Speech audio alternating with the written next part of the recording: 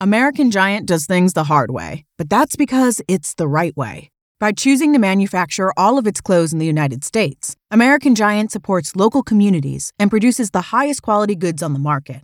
10 years ago, they went against the grain and imagined making a hoodie of unbelievable quality, locally. One that would hold up for years and get better with each wear. They did just that, and now they have a full range of durable essentials for men and women, including tees, premium sweaters, cozy sweats, and so much more. The best part? Everything is American-made to the highest standards, supporting hardworking communities, living wages, and safe working conditions. So you can buy your values and fill your closet with long-lasting clothes you can feel great about. Wear your values in the new year, complete with durable essentials at American-Giant.com. And get 20% off with code NY23 at checkout. That's 20% off at American-Giant.com, code NY23. Leftovers or the DMV Number 97 or house cleaning or Chumba Casino always brings the fun. Play over 100 different games online for free from anywhere. You could redeem some serious prizes. ChumbaCasino.com. Live the Chumba life. No purchase necessary. Void where prohibited by law. 18+ terms and conditions apply. See website for details. From the era that brought you names like Chamberlain, Russell, and West. To Chamberlain, he's got it. Jerry West made it from the other side of the midcourt stripe. To the glory days of Magic and Kareem. And Magic Johnson is out there celebrating. Kareem Abdul-Jabbar is on the brink of an NBA all-time record. From a time where last-second shots were expected. Here comes Kobe from way outside. Got it! Oh, man! Gets it to LeBron for three for the win. Yes! LeBron James! And rings were handed out like candy. Here's Jordan. Yes! It's all over. The Chicago Bulls have won. It's Duncan Dynasty with your host, Garrett Bouguet, and it starts right now.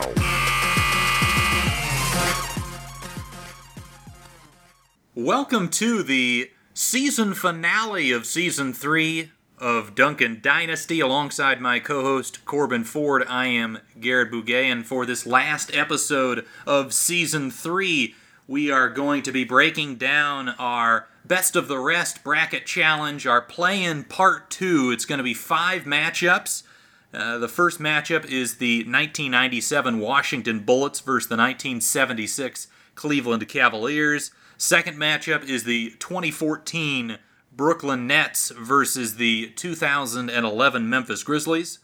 The third matchup on our plate is the 2005 Indiana Pacers versus the 1995 Charlotte Hornets. The fourth matchup, the 1984 Detroit Pistons versus the 1988 Utah Jazz. And the final matchup that we will discuss in this episode is the 2009 Houston Rockets taking on the 2019 Philadelphia 76ers. If you missed part 1 of the play-in, essentially we've created a best of the rest bracket, a March Madness style bracket that includes 74 teams, and they're all teams that failed to reach the mountaintop and win an NBA championship. So we already eliminated 4 teams in the first play-in, and we've got one that's going to be decided by a Twitter vote. And then we're going to do 5 more matchups here, eliminate potentially 5 more teams.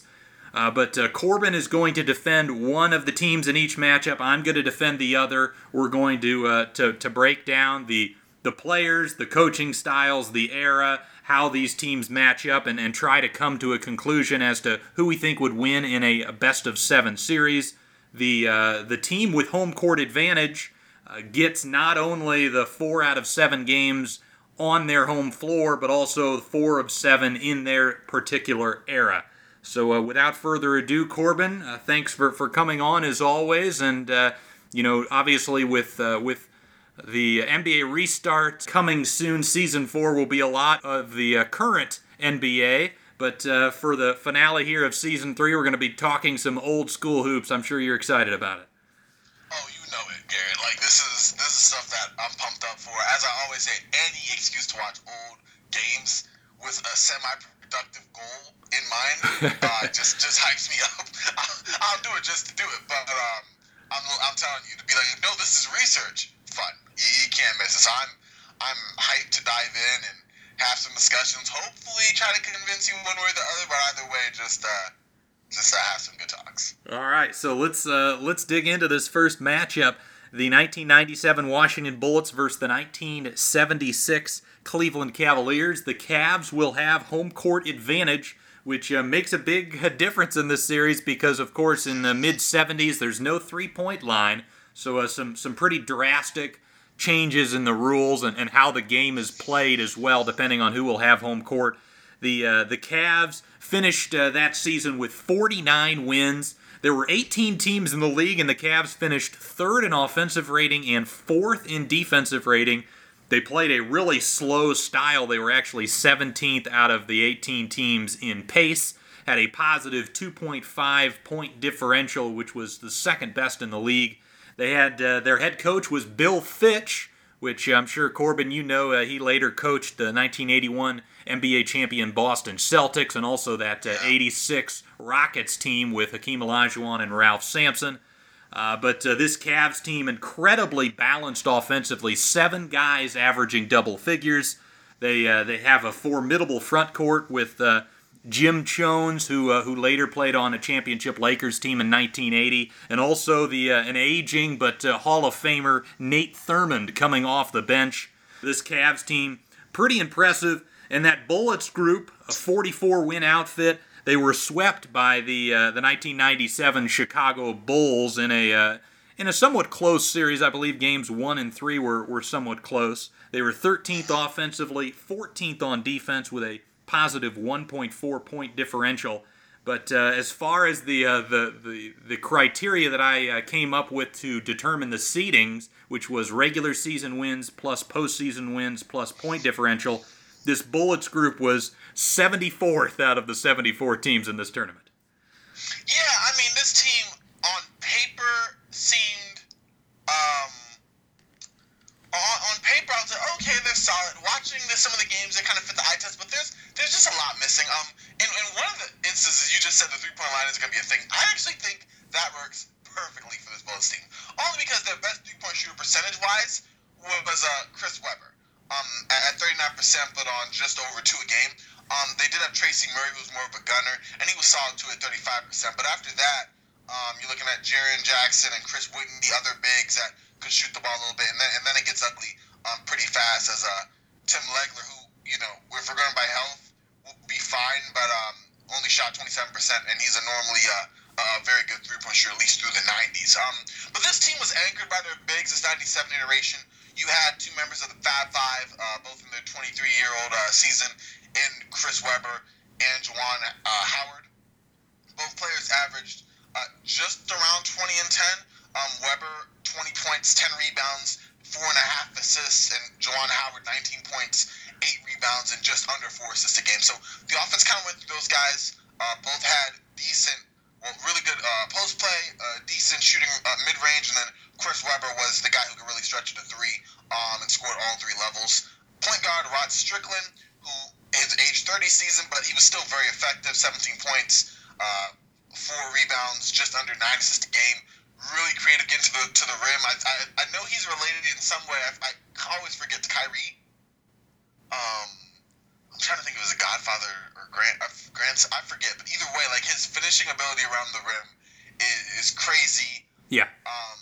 His jump shot in mid-range was solid. Not a three-point shooter really at all, but pretty good distributor, and he was a guy who really got the Bullets into their offense. Cabercini was a pretty good wing, solid, good shooter, iffy from three-point range, but solid mid-range shooter coming around screens and serviceable enough defense on, you know, your better guards, your Jordans and the others. I mean, you couldn't stop those guys, and I mean, the Wizards didn't, but he was a solid kind of, I don't want to say 3-and-D wing, but a solid stout defender with some good shooting ability. And then George Marchand, who I hope I pronounced correctly after watching, I don't know how many times, was huge. Like, when I say the guy was a giant, 7'7", 300 pounds from Romania. He was strong. He looked, his build wasn't, let's say I'm thinking of another 7'5", 7'6" skinny guy. Not like a Manute Bol or Sean Bradley. He definitely didn't have like the frame of like a Yao Ming or something, but he was tall, great touch around the basket. He averaged 10 points and 6 rebounds a game on 60% shooting from the field. Like I said, really good finishing, and just being that size was a decent turn around the rim, and someone that the Wizards could also play through in spurts.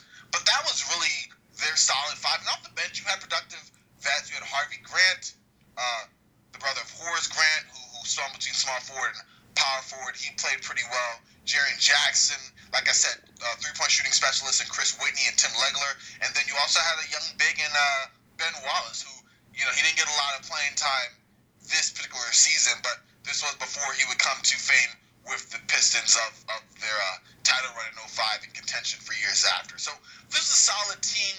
They were 13th in both offensive and defensive rating. They were 6th in pace, and they were coached by Jim Lyman for the first half of the season, and Bob Stack for one game upon Lyman's dismissal, and then Bernie Bickerstaff, who also coached some really interesting and fun Seattle Supersonic teams from the late 80s, took over and brought the Bullets to the playoffs. So a really solid team, but yeah, they didn't really have the top end talent. Chris Webber was their best guy. Juwan Howard had potential back then, but was really what he was, solid.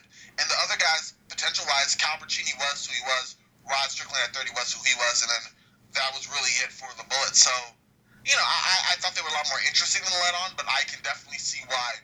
You look at the numbers test, they don't quite make it. You look at the eye test, they're solid, but not super great. And really, it's just on paper that you look at the numbers and go, oh, okay, and that's kind of how they felt. Yeah, and the thing that's interesting, in comparing these two teams is both kind of had a before and after picture that was pretty stark. The Cleveland Cavaliers, the 75-76 Cavs, actually started 6-11, but then made a trade for Nate Thurmond, and he really improved the bench for that team. And he not only was a bench presence, but also really good in the locker room, an incredible leader. Thurmond actually only played 114 games with the Cavs, and he actually has his jersey up in the rafters, so that shows you the kind of presence that guy had for such a short period of time. But the Cavs were 6-11 prior to his acquisition. They went 43-22 after, so we're a completely different team, and a really excellent team at that. The Bullets, on the other hand, started out pretty poorly. They actually fired their head coach, Jim Lynam, about halfway through the season and finished strong under Bernie Bickerstaff, as you mentioned, Corbin, 22-13. So both of these teams kind of, going into the postseason were playing their best basketball of the year. And just to mention what the Cavs went through in the postseason, they actually were able to beat a Washington Bullets team in 76 that was led by the likes of Elvin Hayes and Wes Unseld and Dave Bing. They beat them in an incredibly fun, tight series. They hit a game winner in Game 7 with about 5 seconds to go, and then actually also won one of their 4 games in Game 5 on a buzzer beater by Jim Clemens, grabbing the rebound and putting it back up as the buzzer expired. But a really fun series, and then in between round 1 and round 2, the right before the Eastern Conference Finals, Jim Jones, one of the Cavs' better players, breaks his foot in practice, lands on a teammate, and that really hurt the Cavs. They end up losing to the Boston Celtics, the eventual champion Celtics, in 6 games, but only lost that whole series by a combined total of 5 points. So they are a team that, again, growing up in Ohio, hearing about former Cavs team, everybody said that, this team was destined for greatness, and they were going to go all the way prior to that Jones broken foot. Yeah, that does seem like something that would derail them immensely. Like you said, that being a key part of that piece of that team, and having the injury totally. It's unfortunate, especially for a Cavs team that, you don't really hear a lot of, even despite, like you said, Nate Thurmond's impact and others that made it such a solid squad. And just, I guess, the complete opposite for the Bullets in the sense that, they were 22-24 at midseason. They got rid of Lynam, and then they played 1 game under the assistant. And then once they hired Bernie Bickerstaff, they finished the season winning 16 of their final 21 games, including beating the Cleveland Cavs on the last day of the regular season to capture that 8th seed. And so, with that, finishing ending an 8-year playoff drought was something that was crazy. And you could say, you already had the acquisition of Rod Strickland in the offseason and signing Tracy Murray as a free agent, but having that last run under Bernie Baker's staff was really what kind of saved that season, because the Bullets, like I said, that was the first time they'd been, like I mentioned earlier, that was the first time they've been in the playoffs in 8 years. So they seemed destined to kind of be back in the cellar of the East as they were, and then that continuity came together, a solid coach and Baker staff, and a great run, including a thrilling finish to kind of finish where they were. Yes, even though it was, a pretty quick exit at the hands of the Bulls, just getting there and playing behind Chris Webber, who led the team in scoring. He was rebounding, led them block shots. He was a monster on all of that. And this was the last season. Just a little bit of piece of trivia here, Garrett. This is the last year that we called them the Washington Bullets, as they would be the Wizards after that, and then not make the playoffs until like another 8 years. So. Yeah, and speaking to the differences in era, this is also the last season, the 1996-97 season, where the NBA had the shorter distanced three-point line. So, you talk about the Cavs having to sort of, in the games that they're playing in Washington with a three-point line, it's a little bit easier of a transition because it's 22 feet as opposed to the 23.9 that it has been for most of the time the three-point line has been around. And the Cavs had a couple of guys in the likes of, especially Dick Snyder. It was a very good outside shooter, consistently shot in the mid-80s from the free throw line. So he was a guy that I think could step out, hit threes. Same with Campy Russell, another guy that was long and really, had a high release, was really hard to block that shot. So he could get those shots off, and he had some pretty good range as well. You talk about Bingo Smith, Austin Carr. They had plenty of guys that I think would be capable of hitting some threes. The thing that really impressed me watching a little bit of that, I watched a little bit of that Cavs Bullets series in '76. And again, that Bullets team that they beat a couple of years later go on to win the NBA championship. The thing that was very impressive was the unselfish play by the Cavs, that they passed the ball around. Nobody was kind of too ball dominant. And really, they had, in any given game, you might have game one, you might have Austin Carr go for 20. The next game, Campy Russell might score 20. Then you've got Dick Snyder putting up 25. You've got Jim Jones, who led the team in scoring at 15.8 points per game. So regardless of, kind of how you defended them, they had an option, a guy that could go off if you, didn't give them your full attention. Yeah, and I want to say a lot of that also seems similar to the Bullets in terms of having a semi-clear pecking order, Chris Webber leading the way, but you had a lot of guys who could go off for moments and have more of a balanced roster. The danger in both teams, I feel, isn't even, their depth, but also their balance across the board. It reminds me of, we were talking in our last play-in kind of tournament discussion about the 2013 Denver Nuggets, and the fact that, you have one or two guys who really lead the way, but the strength in both of them is that with this more egalitarian style, different players can step at different times, all have a skill set that work together. And I have to point out, if we're just comparing the two teams on names alone, Bingo Smith wins, you guys are in the playoffs, just because, what a name, Absolutely. He was a decent all-around player as well.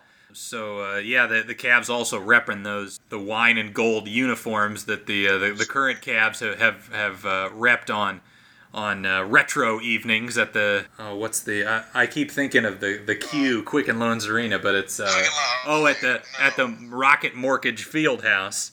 I didn't know. I always forget the arenas.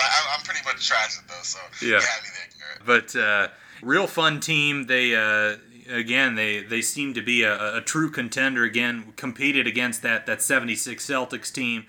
And when you talk about the Bullets, they got swept in the first round, but that was a terrific Bulls team they lost to.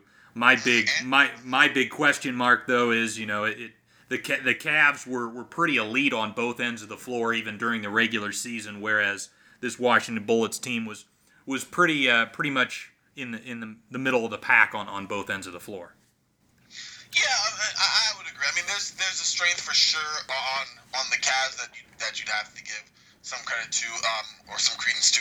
For the Bullets, I think that, yeah, you're right. They're solidly in the middle on both offense and defense, or just about.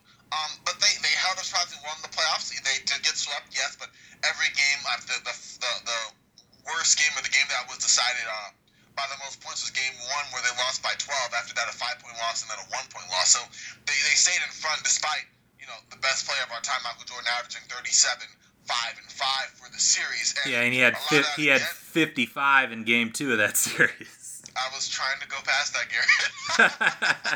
I was really trying to power on through.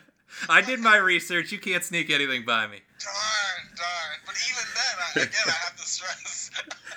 Darn it, I should have learned by now. But even then, I have to stress that the strength of this team, you had all 5 players in that series average double figures throughout. No one with 20 points. The closest, actually, to scoring 20 points was Rod Strickland, who was really good at penetrating the lane, had a couple of nice jumpers over Jordan in that series that I liked. Quick left-to-right crossover, right-to-left, and as Jordan was recovering, he was already in a stop-and-pop motion. It was really good to see that from Strickland. But he averaged 19, 6, and 8. Juwan Howard, 18, 6, and 1. And then Tracy Murray came in big with 18 points in 5 3-pointers over those 3 games. Chris Webber with 15, 8, and 3, and then Calvert Cheney with 15, 3, and 1. So, again, a lot of the strength of it was different players stepping up and all contributing. And yeah, they didn't really have the greatest. They were pretty much average across the board. They had some good 3-point shooters, but not a lot. They didn't have a horrible defense, but it wasn't a great one. Their offense could be clunky at times, but wasn't terrible either.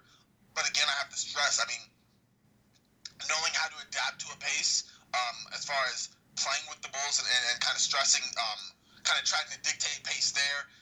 Even not being able to stop Michael Jordan, since we're going to have to touch on that now, but, at the same time, being able to kind of get into their offense and get the ball spread and moving it around and playing to, the hot hand. A lot of what their offense was not inside out, because their outside shooters weren't great shooters, but just creating space to play through certain players at times and continue to spread the rock around. And I think that that's a strength in and of itself, even if it's not one that shows up on the box score per se. Yeah, the big concern for me as far as the Bullets is just the depth. You talk about that 3-game series against Chicago. You have essentially 6 guys playing, either at least half the game or more, and then everybody else on the bench. Harvey Grant played 9.7 minutes a game. Chris Whitney 6.7. Tim Legler 6.3. So they really were kind of a top-heavy unit, and that goes to show you why, as you mentioned, you've got 5 guys averaging 15 points or more in that series, because they're playing all the minutes. Somebody's got to score the points. But you could have them play and not, hit the bucket. Yeah. That's the alternative, Yeah, and I also got to say, yes, George Mirasan was, a very tall human being, but that guy makes Boban Marjanovic look like the most athletic man on the planet. Man, see, again, I have these little notes down of stuff that I was hoping that you wouldn't mention. You already mentioned Jordan mince-meeting us. That was my exact words. The second was, don't bring up George.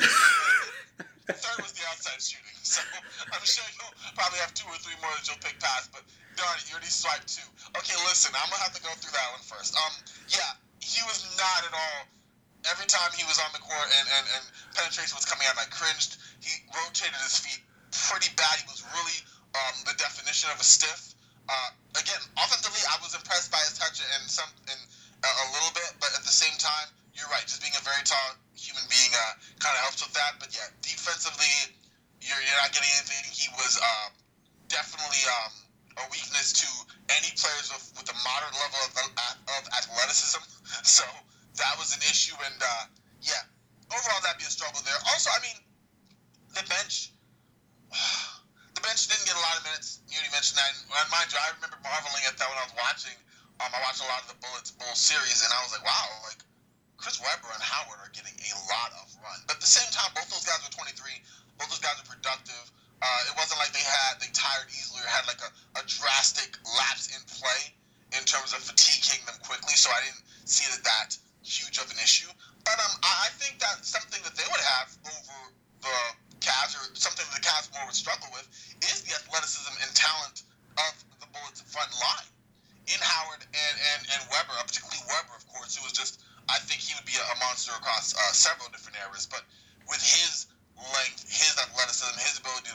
range, his speed to get around players, his passing eye, rebounding. From the offensive standpoint alone, Webber would be a handful. And Howard, although a little bit more limited than Webber in certain facets of the game, was still a very solid player, particularly when he was younger in his prime before he became more of a kind of jump shooting big who was just offense only. Back then, he did have a little bit of a passing eye, definitely still a solid rebounder. And those two worked in tandem really well, kind of picking up from where they were in Michigan on the Fab Five. And I think that the front line of those two particularly would create some issues for the Cavs. Interesting. Yeah, I speaking to the kind of the strength of this Cavs team, I really did think it was the front court. You talk about Jim Jones, 15.8 points, 9 rebounds. I think he's a pretty good athlete, and he was also a guy that I think balanced out the other couple of bigs because Jones could step out and hit a 15 to 17 foot jumper as well. One of the best shooting bigs in the league at that time. And then you talk about Jim Brewer, averaged 11.5 points, 10.9 rebounds.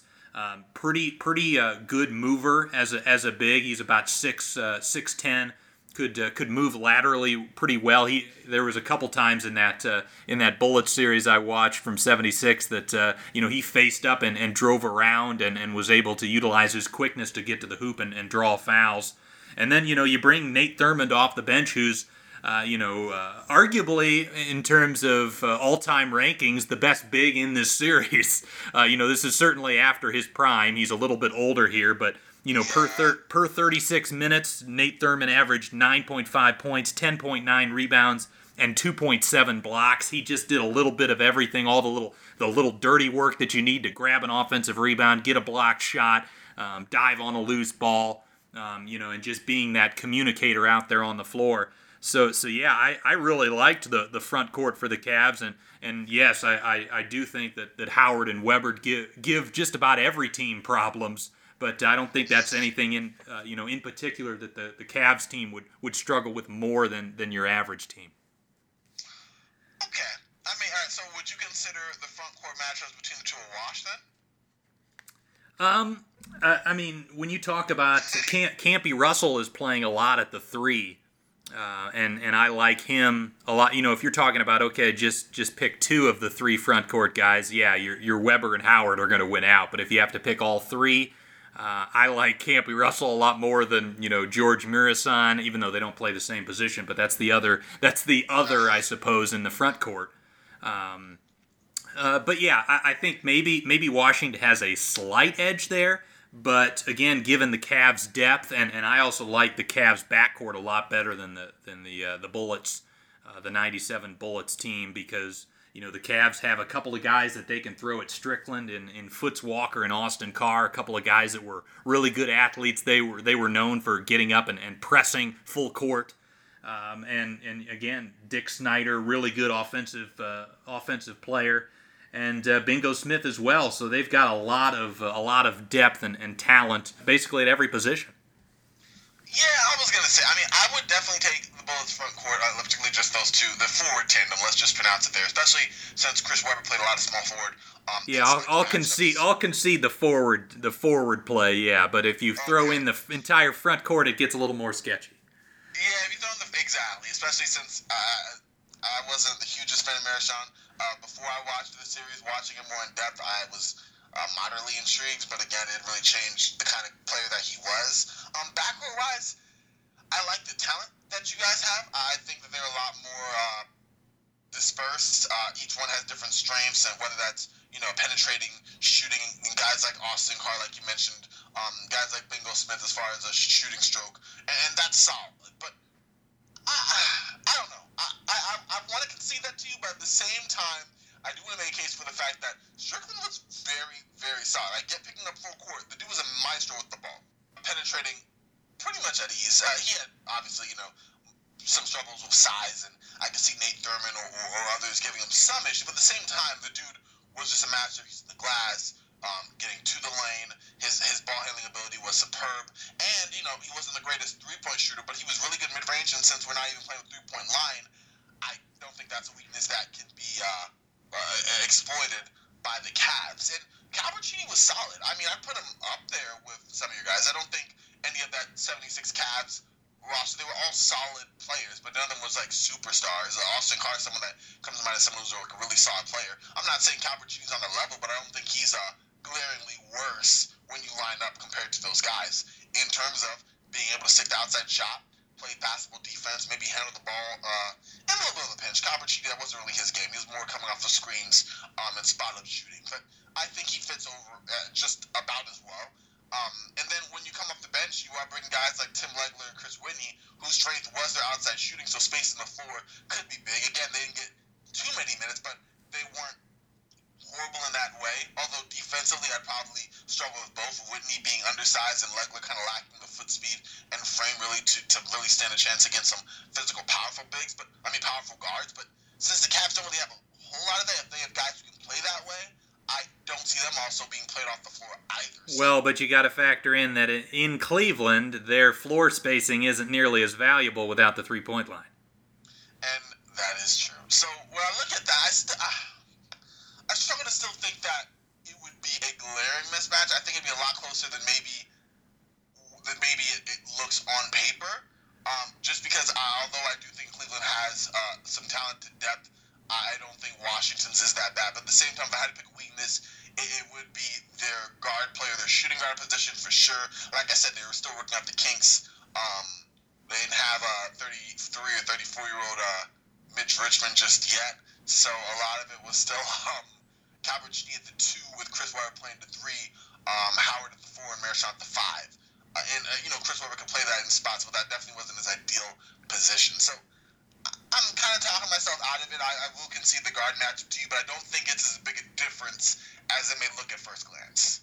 I think we've probably broken this down enough to kind of get down to, unless there was anything else you kind of wanted to discuss that intrigued you about this matchup before we break down who we think will win it?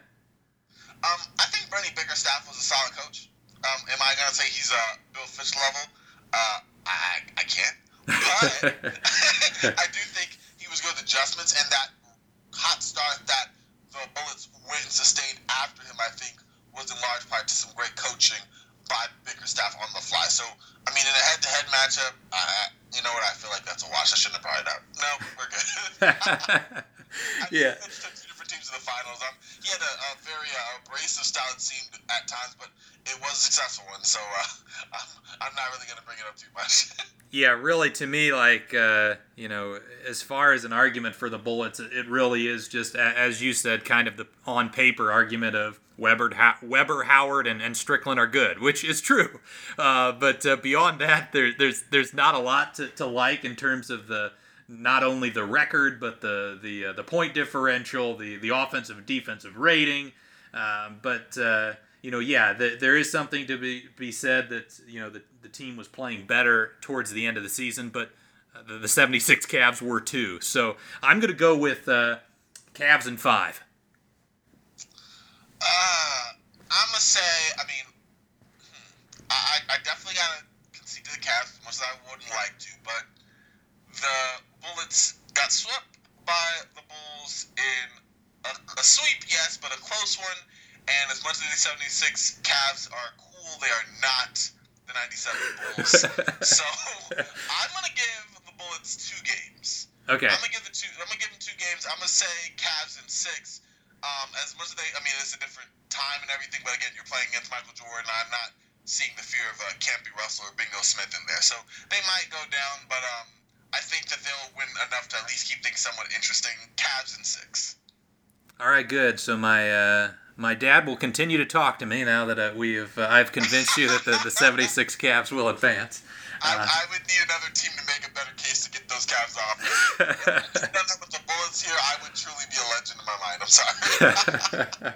Yeah, he still talks about the Miracle and Richfield team, and he actually went to a few of the games. So he was when I told him that I was going to be talking about them, he was making sure I knew all the details. I feel it. But let's move on to the next matchup, and that is the 2014 Brooklyn Nets versus the 2011 Memphis Grizzlies. Corbin is going to be defending the Nets. I am going to be defending the Grit and Grind Grizz. And the Grizzlies get home court advantage in large part because they went 46-36 in the regular season, had a positive 2.5 net rating. They were 16th in offense, 9th in defense, and they actually upset, as the 8th seed, upset the number 1 seed San Antonio Spurs in 6 games before losing in a brutally tight series to the Oklahoma City Thunder in 7.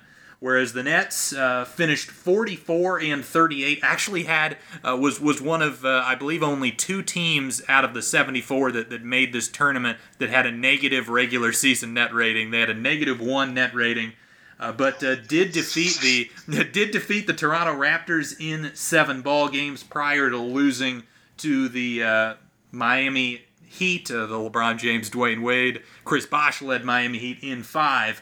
But one thing I think that, in particular in this tournament that gives the Nets a bit of a boost is that because all the teams are healthy, Brook Lopez is going to be available. Yeah, and that was huge.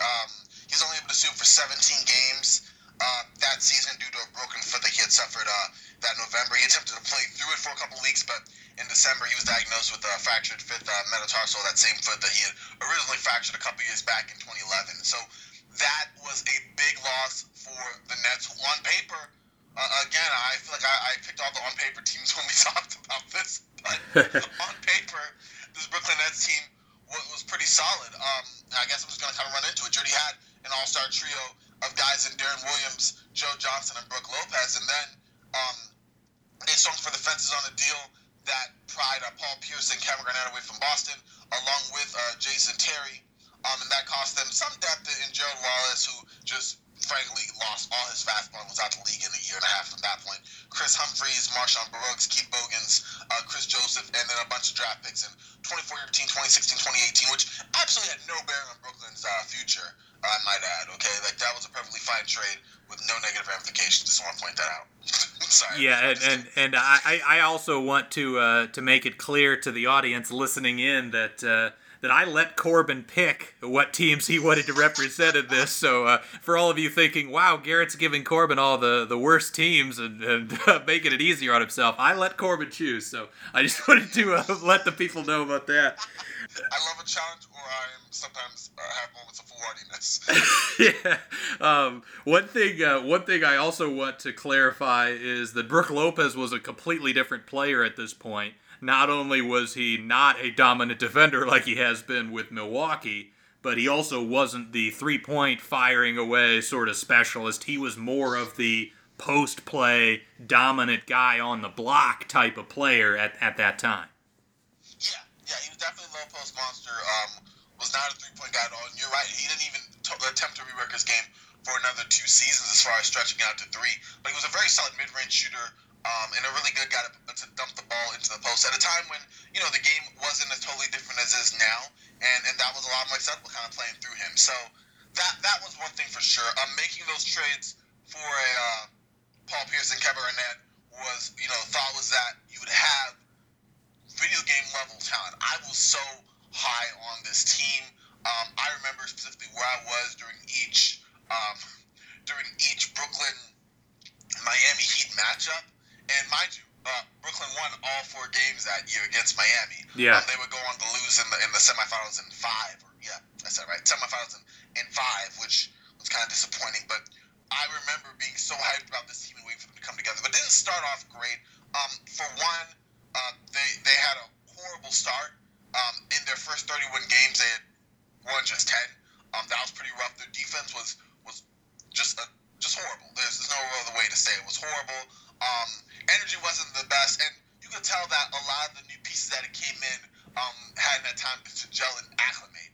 Another thing also was that, and I don't want to put too much negative on the team I'm trying to defend here, but Darren Williams wasn't the same. I think this was like the beginning of the drop-off for him. He became a solid guard for another 2 seasons. After that, we all know how his career kind of ended as far as being a buyout, playing a couple of decent years with the Mavericks, and then one with the Cavs, and then that being it. So, crazy to think that, he had like 4 more years after this in his prime, but he was another guy there. Kevin Garnett and Paul Pierce, again, this was what kind of let them down, but it wasn't really a surprise. Kevin Garnett 37 at the time, Paul Pierce 35, 36.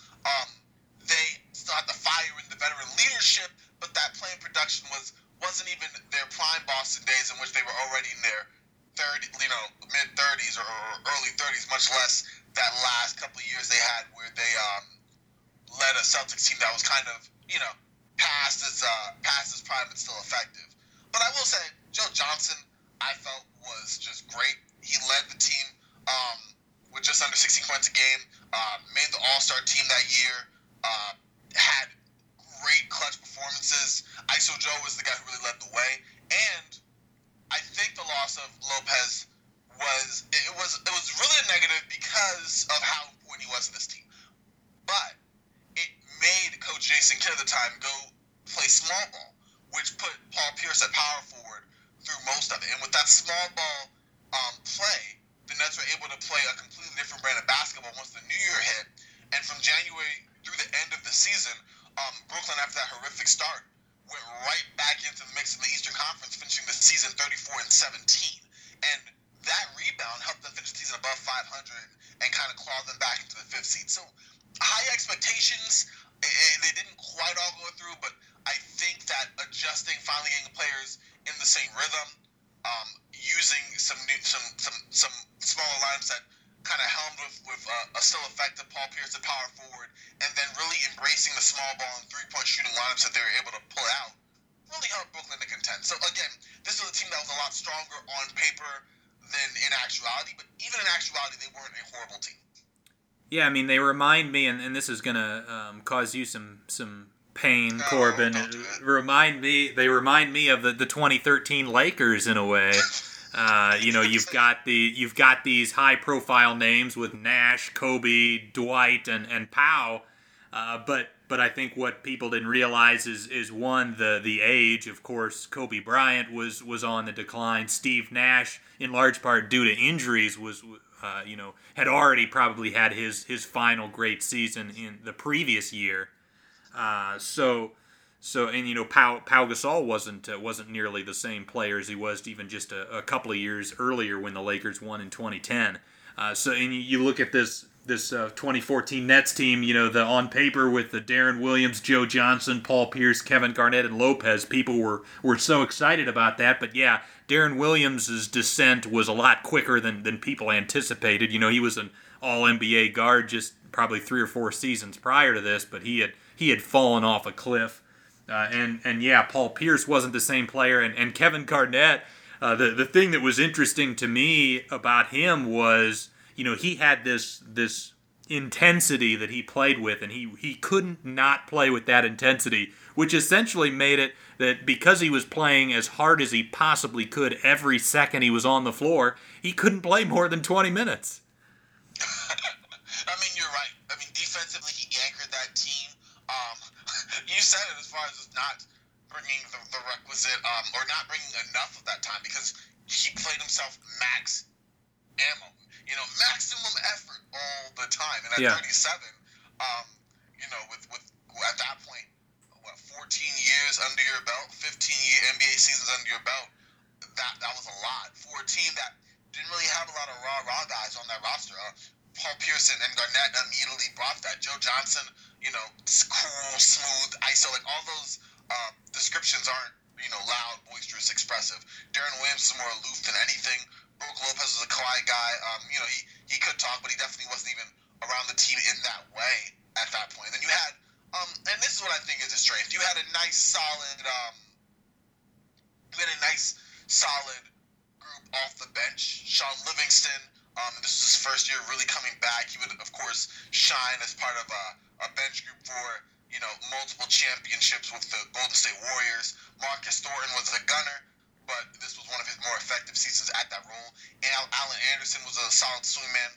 Andre Blatch could give you some great post-play shooting and stretches for a big man who would constantly look for his own shot. He was good there.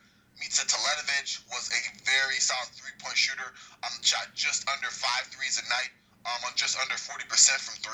Andre Karolinko was still bringing that Swiss Army knife, kind of a little bit of everything. Just emphasis on a little bit in this season. And then Mason Plumlee was a solid big who was really good in pick and roll action. In Jason Terry, I mean, he didn't do super great, but he was another three-point shooter as well. So the bench was a little more balanced. just under 20 minutes a night, going to like their 12th man, from Joe Johnson all the way to Plumlee. So there was definitely some strength in numbers in a certain kind of way with this team, and I think that's something that I definitely will be using in this strategy here, in the sense that that team played well, and if you had those games like you did with the Game 3 against the Miami Heat in the semifinals where they hit 15 threes because all those guys could really shoot, I think that's enough variance to turn the tide. But as we also saw in that first round against the Toronto Raptors that same season, they also thrived in a really gritty defensive battle where, they're grinding out possessions and eking out offense where they can get it, with guys who can still get off their own shot pretty effectively in a Joe Johnson, as we mentioned, and 29-year-old Deron Williams. Yeah, speaking of Andre Blatche, the low light of the NBA postponement on Twitter, or maybe the highlight, depending on how you look at it, was I saw a tweet of a highlight reel of Andre Blatche saying prime Andre Blatche was a problem. As soon as I saw that, I said, people have gone too long without basketball in their hands. Yeah. Well, I was watching Tyrese Thomas video, so trust me, I know a thing or two about going down too deep a wormhole there on that. I was like, wow, he's sneaky underrated. But yeah, I'm glad you brought up the stat. That was one I didn't catch, was that they finished 34-17 down the stretch. But I was trying to look for some lineups that worked and maybe some stats that would provide some positives for that team. But even with Lopez in his 17 games, they went 7-10. In the 54 games that Kevin Garnett played, they went 27-27. So I don't even really think that injuries really derailed this team. In fact, as you stated, perhaps the Lopez injury and them finally figuring out a proper rotation going small may have benefited them. So it kind of goes back, when we were doing our play-in part 1, when I asked you, as the 1999 New York Knicks, were they better with or without Ewing? The question then becomes, were the 2014 Brooklyn Nets better without Lopez? I mean, it's weird. I feel like I have to plead the fifth on this, because if I go one way, I can't use this excuse in my defense. So it's odd. I think I'm going to go with yes. I think having Brook Lopez, especially in the series against the Miami Heat, who played small ball a lot, didn't really have a big that could stay in front of Lopez, ideally, would have been playing without him for that would have been a weakness, because going small kind of plays in the Miami Heat's hands in that season. And going into your team, I'm bringing this up. I'm bringing the Miami Heat only you understand this historic context concerning this team. If they had Brook Lopez, I think they could have used that to their advantage against a Miami Heat team that played small ball and didn't really have a great big man to stay in front of Lopez. Now, by playing small, the Miami Heat were just able to do it better. And that was where, the Nets, quite frankly, met their end in terms of that iteration. However, playing small allowed them to kind of flex more or get more three-point shooting lineups on the floor. It allowed them to open the floor a little more. Paul Pierce was still pretty solid. You could play Kevin Garnett at center, which happened a lot of the times for the 20 minutes he was out, and then get guys like Teletovic and Karolinko in, guys who could move a little better, could space the floor out some. Not really Karolinko, although he was streaky for his career.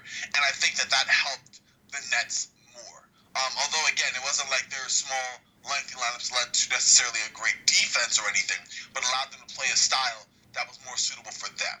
So, in general, yes, I'm going to say so. For that season, I don't think so. It worked enough, but I think that it was a great change of pace. It wasn't their ideal lineup, and just like that season, it didn't really go as planned in terms of a lot of it being thrown together on the fly, but I think that would have been a great second look for Brooklyn to have at their disposal than their one style to go to, even if it was moderately successful. Yeah, and speaking of small lineups versus big lineups, we've talked this whole time about the Nets. Let's get into the Grizzlies a little bit. This team, again, the grit and grind group, that this was kind of the first year that it came to be, and they're playing with Marc Gasol, a young Marc Gasol, Really good defensive player. So speaking to guys that could deal with Lopez, there's not too many in the history of the NBA that can deal with a post threat better than Marc Gasol. You've got Zach Randolph, who is smack dab in his prime. He was really good in that postseason.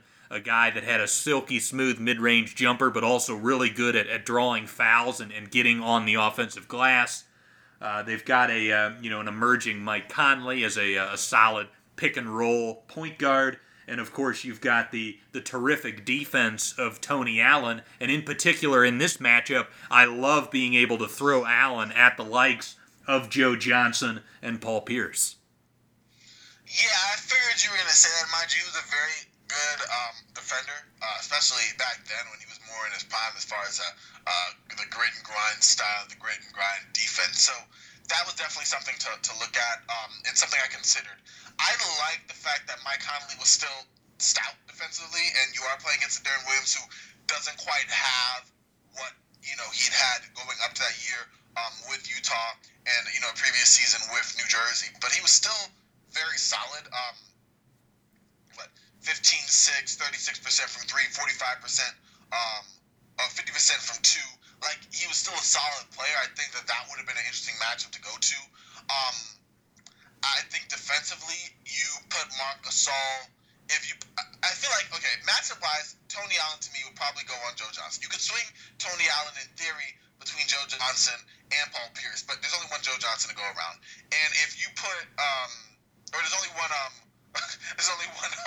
Joe Johnson to go around. Tony Allen. There's only one Tony Allen. You can put Tony Allen on both of them. There's only one Tony Allen to go around. Now, if you go and say, fine, of the better of our two defensive bigs, Zach Randolph was solid on offense and moved his feet on defense, but I mean that was never he fit in that scheme. I don't know if individually he was a solid defender. No. Especially since he couldn't jump over a phone book or even a cookbook or a piece of paper. So, we can go down and down the list. I think that if you line him up with Paul Pierce takes the advantage there, especially being able to shoot, still has some mobility off the bounce. That wasn't really Paul Pierce's game as he got older, but this was, I think, his last season.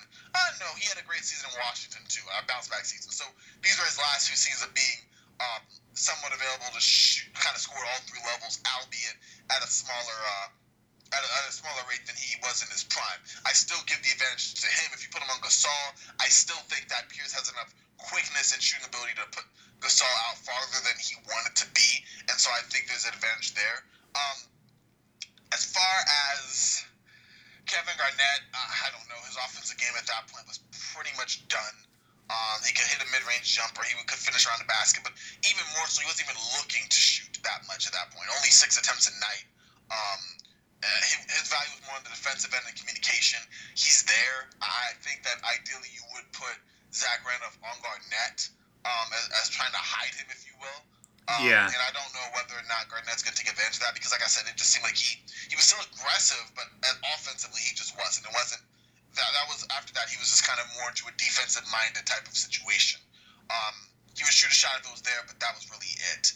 And that's how I look at it. The first 5, a small forward is interesting because again we're kind of leaning to our bench. Once you put out Joe Johnson, Deron Williams, Paul Pierce playing more at the 4, you kind of have Allen Anderson at the 3, and then you could get Teletovic up there and Karolinko for different looks. But Anderson was a solid kind of, I don't even want to say 3-and-D wing, but he was a solid enough 3-point shooter, 33% for the year, and he played defense adequately. So I really look at that as a wash with whichever swingman the Grizzlies are going to have out there. But I think if we look at the kind of checkered up and down cross-matching that you're going to have in terms of the starting 5, I think the strength for Brooklyn is off the bench, where you can play more through guys like Teletovic who can get hot in a hurry, guys like Mason Plumlee who could put some more gravity to the rim, and shooters like maybe a Jason Terry as well. I think that's where you get an edge for Brooklyn in conjunction with some of the effective play of a Joe Johnson,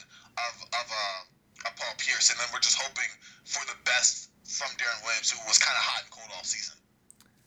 So I'll speak first to your comments about the matchups and if you're going small with Pierce at the 4, what I'm doing offensively is I'm feeding Zach Randolph the basketball and pounding Paul Pierce under the rim. If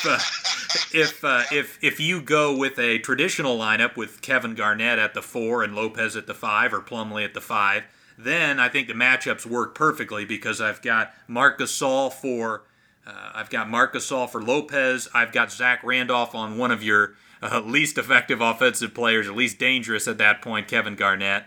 Then you put Sam Young, who is a solid defensive player, on the likes of Paul Pierce. You've got Tony Allen on Joe Johnson and Mike Conley on Darren Williams. So, defensively, if both teams go big, I love the matchups for the Grizz. And then if you go small, yeah, you might be able to score a little bit more. But then my offense all of a sudden, the Grizzlies' offense all of a sudden kicks into another gear because there's no way Paul Pierce is handling Z-Bo. That's true, but I think that works conversely. It's like you're going to either bleed points and hope that, okay, the Nets don't send double teams to try to limit Z-Bo's effectiveness, because now the Grizzlies had some semblance of an inside-outside game, but that wasn't. Let's just say that there was a reason that they kind of sputtered at times. Their outside shooting was forever weakness for most of those years. And yeah, it would be an easy advantage for Z-Bo versus Paul Pierce. But on the other end, I think the Nets would take that moments if they could play him off the floor by spacing him out just to high, I don't know where, and making plays within that space that Z-Bo can't counter. You're putting a lot of stress on a Marc Gasol, a lot of stress on a Mike Conley to make up for gaps. And if we are going big, I would concede that to you, except, again, I can see that because I don't think Paul Pierce, at that point, and watching some game, he definitely had lost a step from prime Brooklyn, from prime Boston, or even 2012 Boston days. So you can't keep going down the well to him again and again. But I would give him the advantage over Sam Young, who was okay. But I mean, he was okay because he wasn't a very good offensive player. But I think he was an above average defensive guy. Okay, you give him above average defensive guy, but you give him against a guy who has lost a step but is still Paul Pierce and not the Clippers' Paul Pierce. I think I give the edge to Paul Pierce there. I mean, he's still, like I said, he's 35 at this point. He's still not, the Pierce of old, but the dude was still a very effective player. And yeah, if you give it to a guy like Sam Young, who would stay in front of him, most assuredly, but I don't think he's stopping Paul Pierce from getting it, especially, when you have the likes of LeBron and others who were on Paul, and Paul was still able to get his looks and get his shots. It wasn't like he had completely lost his fastball back then. So, I mean, I guess at best I would put that as a wash, but I definitely wouldn't give advantage to Sam Young. I'm sorry, maybe I don't see it in me to do that, but I don't have that there. But but before hold that thought, because I still haven't. You've brought up the strength of the Nets bench, and I wanted to go into the Grizzlies bench a little bit. They had Shane Battier coming off the bench. He's another guy that I think is a solid option to put on the likes of a Paul Pierce. You've got O.J. Mayo, who provides that shooting, that scoring option. Grievous Vasquez, an up-and-coming solid backup guard that provides great size as well. And then you've got Daryl Arthur, who is a mid-range sniper as a big man. So, you talk about, I agree with you that Nets bench was good, but I like the Grizzlies bench as well. The Grizzlies bench was, I mean, I hadn't even remembered the Grievous Vasquez. Like, those guys were solid. I look at Shane Battier as another look. Yes, most definitely. But, I mean, we had Shane Battier in the matchup against Brooklyn, and, that worked out. No, it didn't work out okay, but it wasn't enough to deter me from looking, let's just say, negatively upon Paul Pierce and them, as Paul Pierce did average 14 points a game, 14, 4, and 2. Wasn't super great. Okay, you know what? I'm looking at it now, and I'm forgetting that I'm saying 34, 35, Paul was 36. But, yes. I mean, 46% from the field, 40 from 3 wasn't horrible. I watched 2 of the games, and I thought that he was okay in spots. Again, a lot of the play was going through Joe Johnson, who I think we haven't talked about enough in terms of being very, very effective. And yes, you have guys you can swing down to. Tony Allen being a great defender, but it definitely would be some work for Allen, because Joe Johnson was just very, very good. I mean, even in that series, basically just shy of 50, 40, 90, 54, 43, 88. And that year in general, I already mentioned, attributes, being an all-star, playing the way he did, being able to score at all 3 levels, being able to initiate offense, having the size and frame to punish people down low. I think that he has some interesting matchups that would go a little more favorably on his side, using his size and frame to take Tony Allen into the basket, maybe get him in some foul trouble. And once you do that, you can slide Shane Battier over some others. But again, I mean, Shane Battier had his run on Joe Johnson in this series already, so there's some context there. Maybe being a little bit, 2 years younger being a difference, 3 years younger being a difference. But Joe Johnson being someone who could swing a series and even did so a couple of years later for the Clippers against the Jazz. A little bit more context needed for that. But the point I'm trying to get at is that Joe Johnson was a problem, to quote many stuff that was said over this lull in the NBA. And I think that he would be someone that, in addition to Pierce, if we're talking about Pierce as our main guy, then Brooklyn is kind of out of it. But alongside someone who was just cooking all year and was just a very, very good offensive player, I think that at least the Grizzlies have some challenges there trying to defend him, even with an all-world defender in Tony Allen, who was very good. But I just want to give some love to Joe Johnson there. Yeah, no, absolutely. Tony Allen was second team all defense in that 2010-11 season, and they call him ISO Joe for a reason. So he does like the isolation, and there's not too many guys I would prefer to have on him in that situation. And I think Tony Allen also was pretty good in terms of, if in the event Joe Johnson's coming off a screen, he's really good at navigating those and getting around it and getting his hands on the ball. But then also I think what made that Grizzlies defense really good, and especially when they got to the postseason, was you talk about. Zebo isn't the greatest defender, but he's big. He's a good defensive rebounder. He's got size, and Gasol with that intelligence, that rim protection. You've got a couple of guys that you're driving. Even if you get past a Tony Allen, you've got a couple of trees there around the basket to try to stop you. But also, just with Conley, with Tony Allen, with Sam Young, with Shane Battier, and Grievous Vasquez. They were very good just in terms of preventing that initial penetration. It would be interesting, if you go small with Pierce at the 4, sure, like Zach Randolph is going to struggle a little bit. But again, this is Randolph smack dab in his prime, averaged over 20 points a game that season and in the playoffs. He was averaged over 8 free throw attempts as well. If you're putting Paul Pierce on Zach Randolph for any extended period of time, I think Zebo's getting him in foul trouble. I get where you're coming from. I can kind of form an agreement there with you. At the same time, I feel pretty. It's weird. It's weird because I just don't feel as compelled between the Grizzlies having offensive lulls. I could see them giving up a lot of three-pointers, and even if your best defender in Tony Allen and the defensive scheme that the Grizzlies had is solid. Again, I'm looking at that matchup with Joe Johnson.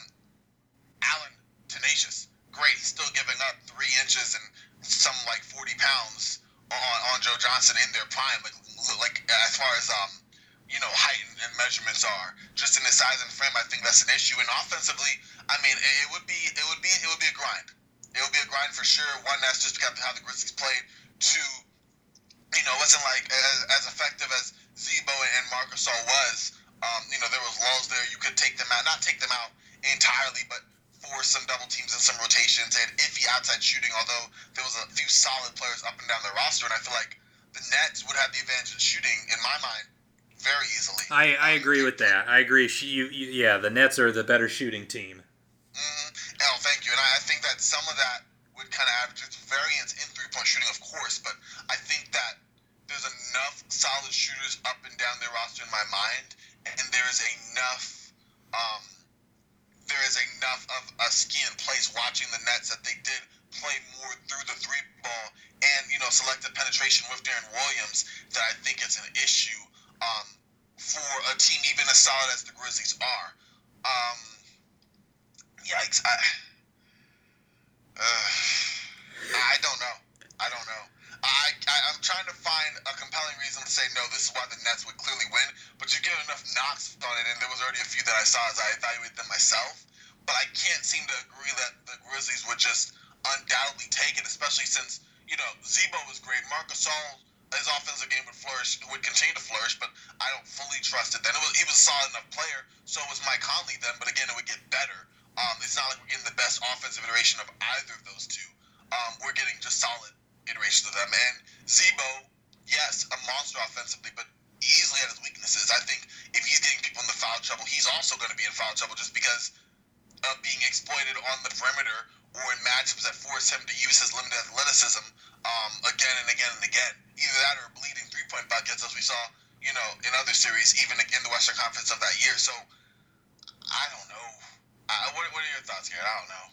Yeah, I mean the final puncture that I will try to inflict on the 2013-14 Brooklyn Nets before we decide on who will win this series is looking at the Nets rebounding. They were in the 27th percentile in offensive rebounding and in the 25th percentile in defensive rebounding. And again, if you're playing small with Paul Pierce, I mentioned, attacking him on the block, but also think about all those offensive rebounds that Zach Randolph's going to be snatching up. That is true. It is a fascinating dynamic, and both teams have some strengths, and both teams have some depth. And yeah, the small versus big lineups would provide some interesting contrasts going on, but. I'm curious to hear your thoughts after we've kind of broken this down. Who do you think wins the series, and in how many games? So I had. And let me reiterate that the 2011 Memphis Grizzlies have home court advantage in this 7-game series. I see you, Garrett. I see you. I had the Nets originally in 7. I didn't think it would be quote-unquote easy, but I thought that the Nets had enough, especially in the matchups I had outlined as far as Joe Johnson and Pierce, that to be the strength, take advantage of a Grizzlies team that I thought they were great and solid, and maybe I didn't watch enough of them, but weren't like the pure peak that I would remember them in like 2012, 13, those last 3 years. However, you brought up rebounding. And I thought to glance real quick. And obviously, for the season I was seeing what the Nets had average and who was their leading rebounder. I was always looking at rebounding percentage. Although it came middle of the pack, no big deal. Like, I'm not super concerned. But then I'm thinking, okay, if they go through, a team that I do remember watching, Grizzlies, and I even covered them a little bit for SB Nation a couple years back. And that was one thing that Zach Randolph was great at, Marc Gasol, volleying under the boards and gobbling up those guys, and even having guys like a Tony Allen who would go there and grab some, like a Mike Conley who would go in and grab some. So, and I look back, and the leading rebounder for both the regular season, first round and second round of the playoffs for the Nets was 20 minutes a night, Kevin Garnett. So, after that is Brook Lopez, who's not even admissible in this one. And then we go down to Andre Blatche and Reggie Evans, who, Reggie averaged under 15 minutes a game, and Andre didn't. So, I'm going to flip it. I went Nets in 7. I'm going to go Grizzlies in 7. Nope, I might go Grizzlies. I'm going to go Grizzlies in... No! I'm going to go Grizzlies in 6. I'm not going to think about it anymore, because then I'm defeating my own argument. But I really talked up in my head and had myself convinced that the Nets could win this in a kind of drag-out style where, yes, they use their three-point shooting and space the floor, but know that they're in for a dogfight and just take advantage of the Grizzlies' overall lack of athleticism and key defensive mismatches. But that rebounding is a struggle that I can't overlook. Yeah, so initially I had Grizzlies in 6, but you made enough of a compelling case for the Nets, and frankly, if Kevin Garnett could play 35 to 40 minutes in this series, I would probably give the series to the Nets. But just because he's not capable of even playing half the game, that's a good chunk of time that Zebo gets to attack a lesser defender, not only on the block but on the board. So yeah, I'll go. I initially had Grizzlies in 6. You convinced me to push it back to I've got Grizzlies in 7. See, I'm glad I was able to. Thank you. I was glad I was able to make at least some kind of compelling case. And yeah, I was looking at the minutes too, because I thought the same thing. I was like, maybe Kevin could play, a little more. In the playoffs, I'm sure Kevin Garnett played more than 20 minutes. Nope, he played 20 minutes a night against the Raptors, and then 21 minutes a night against the Heat. So yeah, hard count on what you were getting, and with that level of production, especially from the board's perspective, where you would need that in a game where I don't see a lot of great marksmanship. I mean, like you said, I'm glad we got a good tough matchup out of the two and great compelling arguments. But yeah, great last puncture, because I would have walked away going, I think I did all right. I think the Nets walk away, but that rebounding was the Achilles heel there. All right, so we've agreed on the first two. Let's move on to matchup number 3, which is one that I've been excited to talk about. In particular, the team I'm defending, which is the 2005 Indiana Pacers. And in this matchup, they're taking on a team I know Corbin is fond of, the 1995 Charlotte Hornets. Now, the Hornets do get home court in this series, and Corbin, why don't you tell us a little bit about that Hornets team? All right. I mean, Charlotte Hornets, Alan Bristow was their coach, as he was the guy who really led them in the first couple of years to some relevancy, this early Hornets roster. They finished second in the Central Division at 50-32. Very solid team in top 10 in both offensive and defensive rating. Rating 9th in both. A little bit, toward the bottom pack in pace, in 22nd in that end of the spectrum. But they're played through a dominant Twin Towers tandem, if you will, of Alonzo Mourning and Larry Johnson. Very much, again, this big man tandem that was a lot like the argument I gave earlier with Chris Webber and Juwan Howard. Alonzo Mourning, beast on the boards, 21 points, just under 10 rebounds a night. Larry Johnson being a little bit more of a do-it-all small forward, do-it-all forward, 18 points, 7 rebounds, 4.5 assists a game. Really solid play from him. In the backcourt, you had a Muggsy Bogues who was small but dynamic, blur up the court, 11 points and 8 assists a night, getting the Hornets into their offense. Not being as bad of a mismatch defensively as you might think. Yes, 5'3" is very small and can be abused, but enough to stay on the court, especially playing a pretty high 33 minutes a night. Hersey Hawkins being a very solid shooting guard, very solid three-point shooter, 44% from 3. Could also handle the ball in a pinch and play some point guard, average 14, 3, and 3. Scott Burrell, the guy of The Last Dance fame with Michael Jordan at the time, was still 24, 11 points, 5 rebounds, 2 assists a night. Very much a 3-and-D type player, 40% from 3. You had another gunner off the bench in Del Curry, who, again, 42% from 3 on 5 attempts a night. Another guy in Michael Adams, another small offense in a pocket, offense in a pinch kind of performance, 6 points and 3 assists a game. I was excited about this team. Kenny Gaddison was another solid rebounder. 41-year-old Robert Parrish. I mean, he was there. In fact, he played 81 games, which was pretty solid. But at this point, I'm not going to make any claims about him being a dominant player. I mean, the dude was past his prime, playing past his prime. So, he didn't know. But he would get 60 minutes a night and gobble up a couple rebounds, and his per 36 look a lot better. But on the regular, just 5 and 5 basically. And this team went comfortably, I'd say 10 deep. Even Tony Bennett was a solid guard. Didn't play at all that season, just due to injury. But yeah, we're going by him being healthy. Another guy who can stretch the floor a little bit, and make some offense as well. So, I mean, I think that this team is one that I was enamored to watch, and I went on YouTube and watched some old Hornets games, and it was nice. I think this is the last year that you have before they're broken up. Yep. And by broken up, I mean the two bigs, particularly Alonzo Mourning going to the Heat and Larry Johnson going to the Knicks. But this was a very solid team. Their last one of real contention, and I think all in all, a solid mix of inside-outside play with some guys who had some off-the-bounce ability when called upon. There wasn't really a small forward of a Kendall Gill or Johnny Newman like they had in the past, but kind of the strength by playing through their two bigs and then shooting by association, I think, was pretty solid and a recipe for their success. Yeah, and just speaking to Alonzo Mourning, he spent 3 years in Charlotte. The 93 team, as a rookie, they actually won against the Boston Celtics in the first round of the playoffs and advanced, but that team only won 44 games. His second season, they missed the playoffs entirely. So out of those 3 teams, I thought this team, clearly from a regular season standpoint, was the best team of the 3.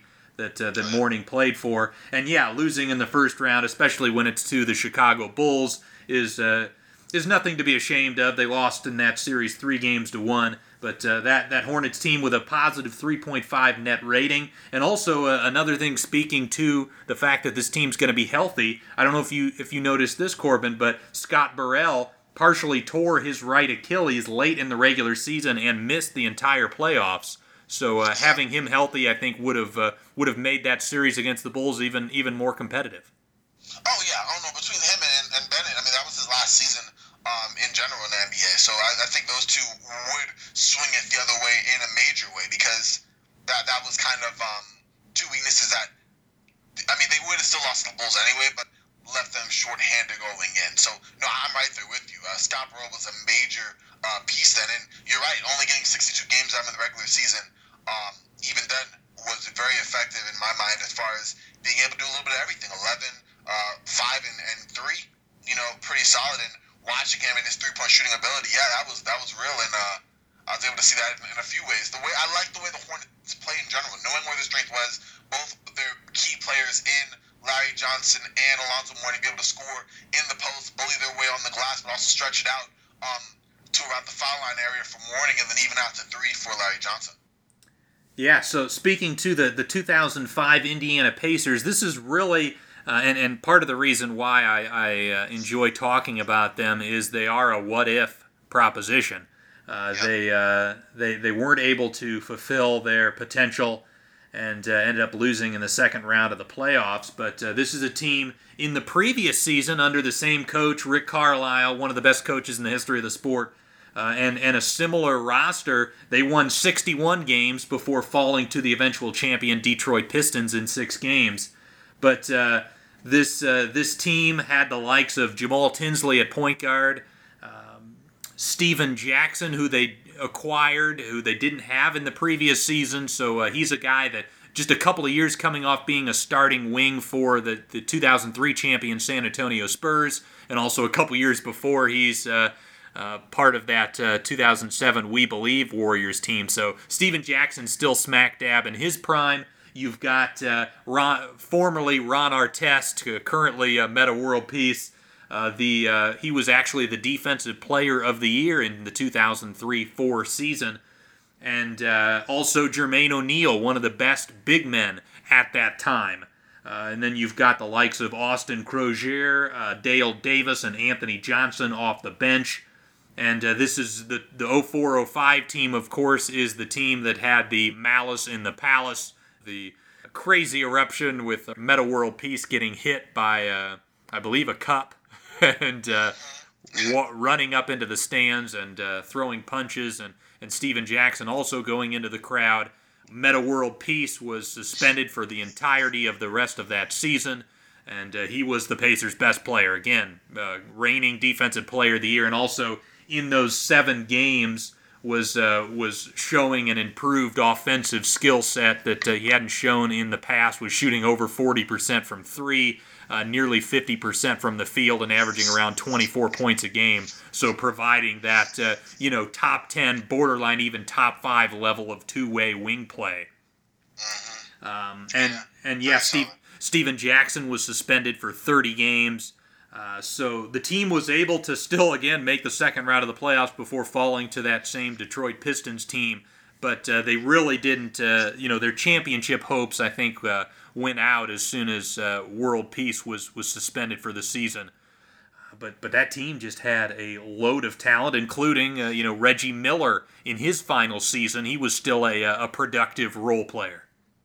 Oh, yeah. I actually watched 2005 Lakers Pacers game, kind of anticipation, just some of it. And I was very surprised that even at an advanced age, how effective Reggie Miller still was for that team. Yeah. And you're right, definitely a role player. Sadly, in a time where, because of those injuries, he was kind of thrust back into a kind of star type role, which at that point he was in no way able to sustain or to even kind of have with that level of play. But in general, yeah, it was a very solid team and a crazy what if, because if you make it to the finals, I'm just going to talk about for a split second. It's like, okay, you had that team, great, but the inside play, I think Tim Duncan would have had a crazy time, because he had a tough series against one of the best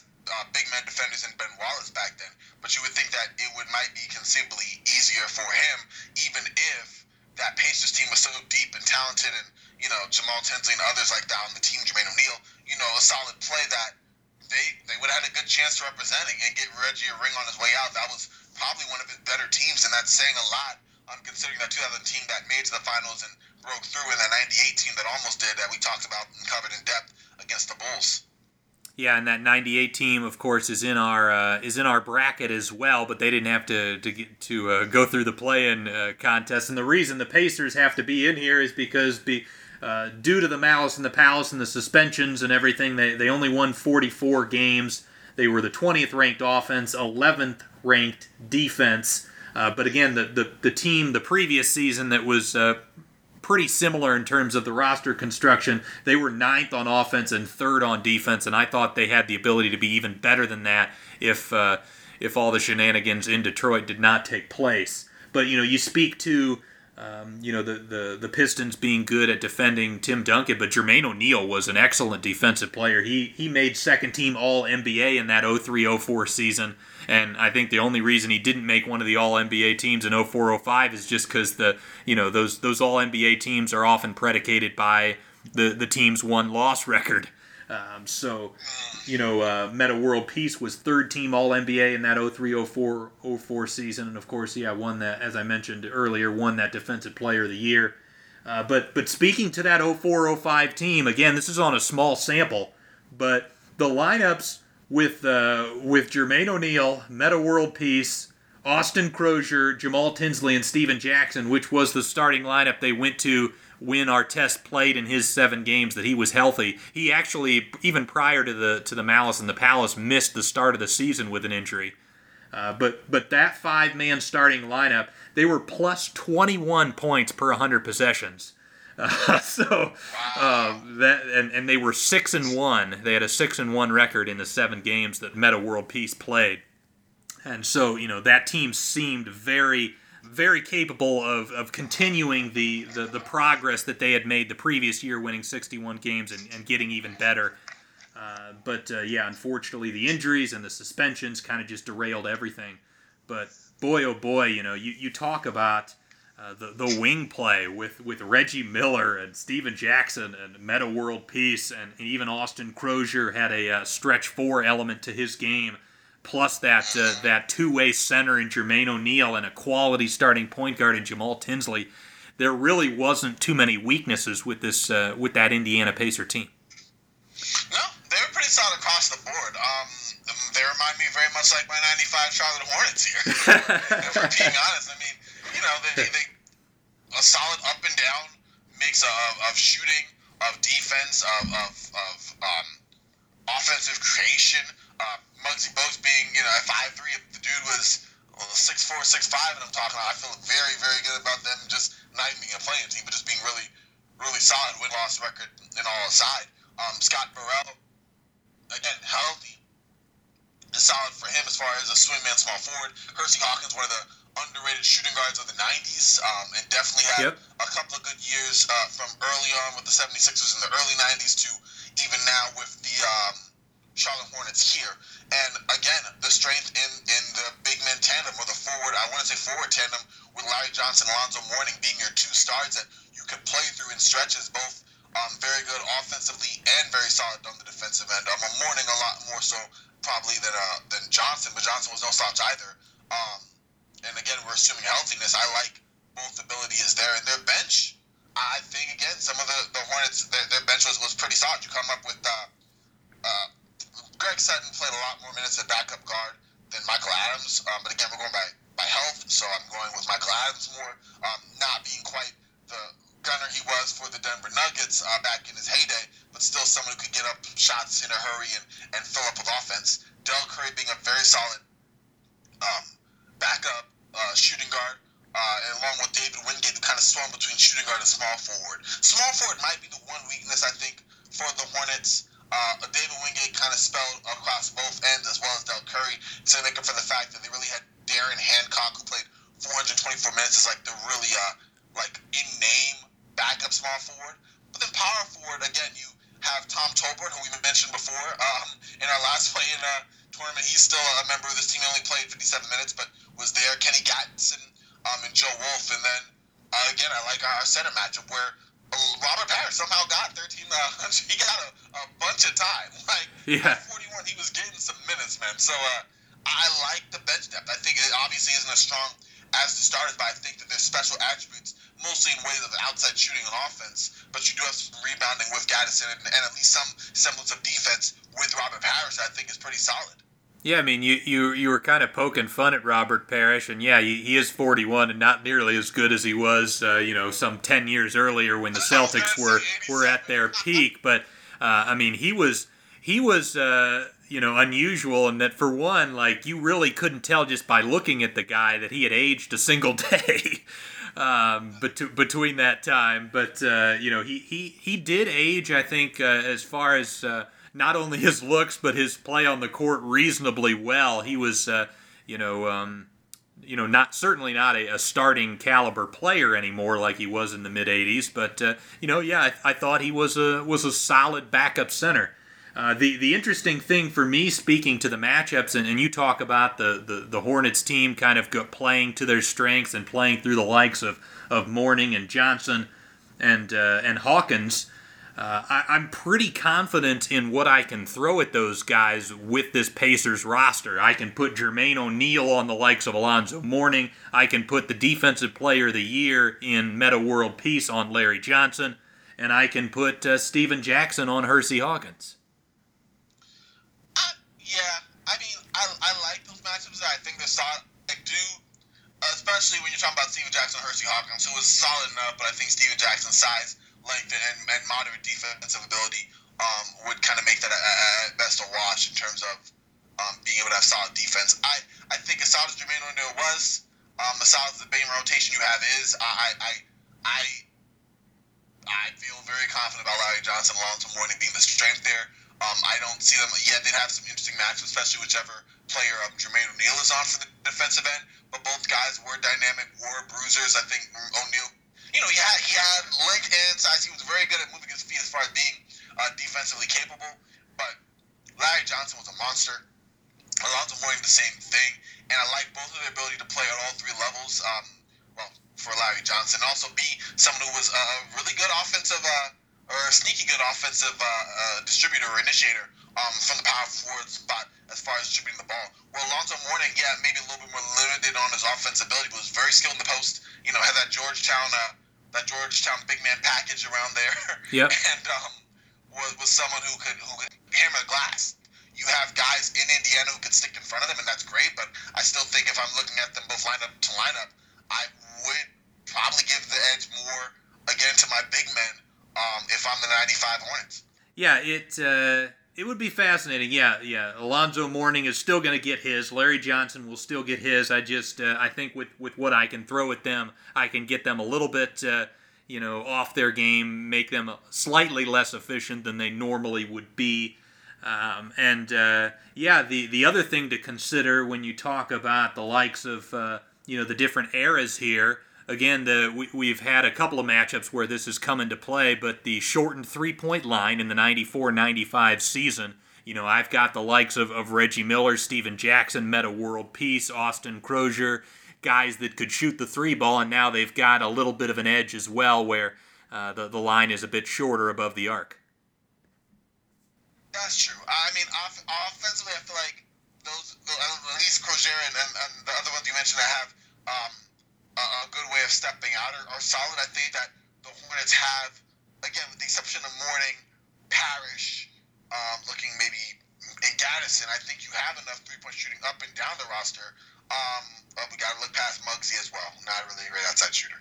But between Hawkins, Curry, Woodgate, Burrell, Tolbert, even Wolf could shoot a little, stretch out a little bit, maybe not quite to three, but in general, I think there's enough there that I'm looking at the Hornets say, okay, they're very solid three-point wise as well. And that, if we're going between the two, I may like Indiana in terms of taking more, but as far as the propensity to make threes, I actually like Charlotte as well in that way. I mean, they were pretty solid across the board in there. Again, just a team that you're right, you would have problems with their bigs, but also I think that the point guard matchup might work in favor of the Hornets. Interesting. I like Muggsy's ability. I mean, he's small, mismatch, but now without taking the Pacers out the way they want to play, and he was a little pest. He was an irritant on that end.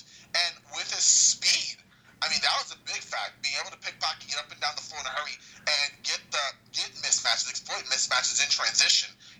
Probably find a favorable matchup for Larry Johnson or a Alonzo Mourning by just bringing the ball in court the way he did and searching for those very quickly or penetrating the rim before others came and possibly putting some more pressure and foul trouble on the Indiana bigs. Shooting-wise, he was kind of limited.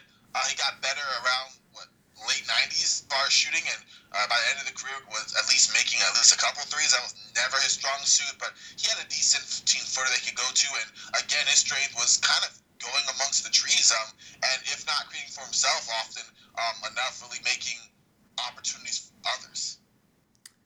Yeah, so I can tell, you said at the outset that you watched a bunch of Charlotte Hornets games. I could tell you didn't watch too much of the Pacers because liking that point guard matchup, I actually feel the opposite because Jamal Tinsley, I think one of the strengths that he had as a point guard was he kind of had that, he was kind of out of the Mark Jackson mold where he was pretty good as a back down player and, he had a bit of a post game as a point guard.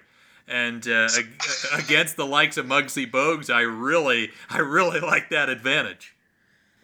I mean, I get you. I mean, okay, so for one, defending my watching of the Pacers, the only game I watched was that Lakers-Pacers matchup, and Jamal was out. It was Anthony Johnson starting at point guard. Gotcha, so, yeah.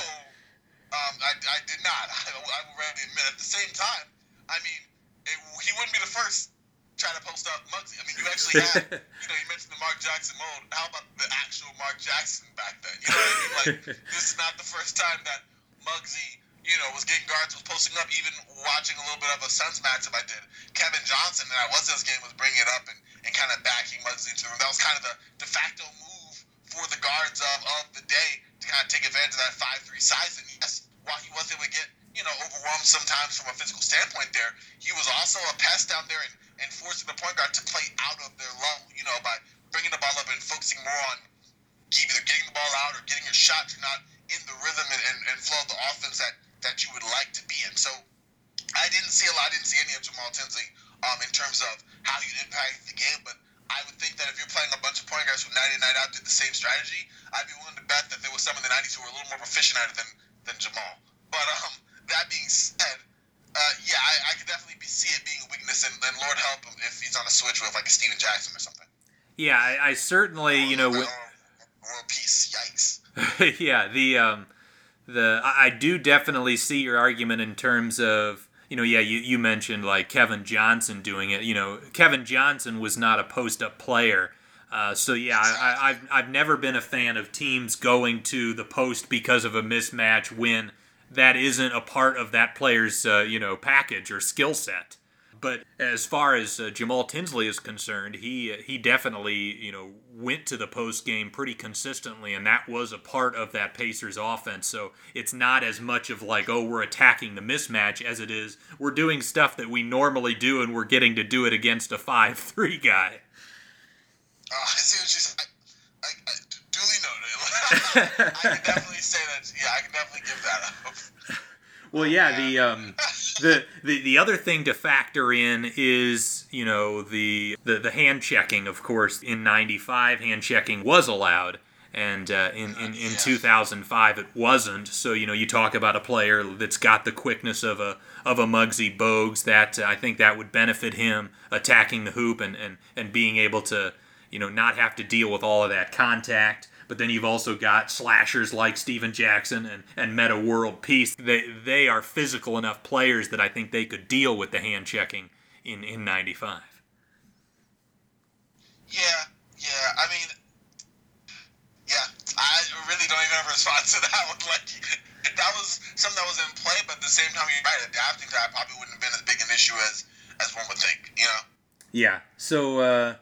Was there anything else about this particular matchup that you would like to talk about before we come up with our picks?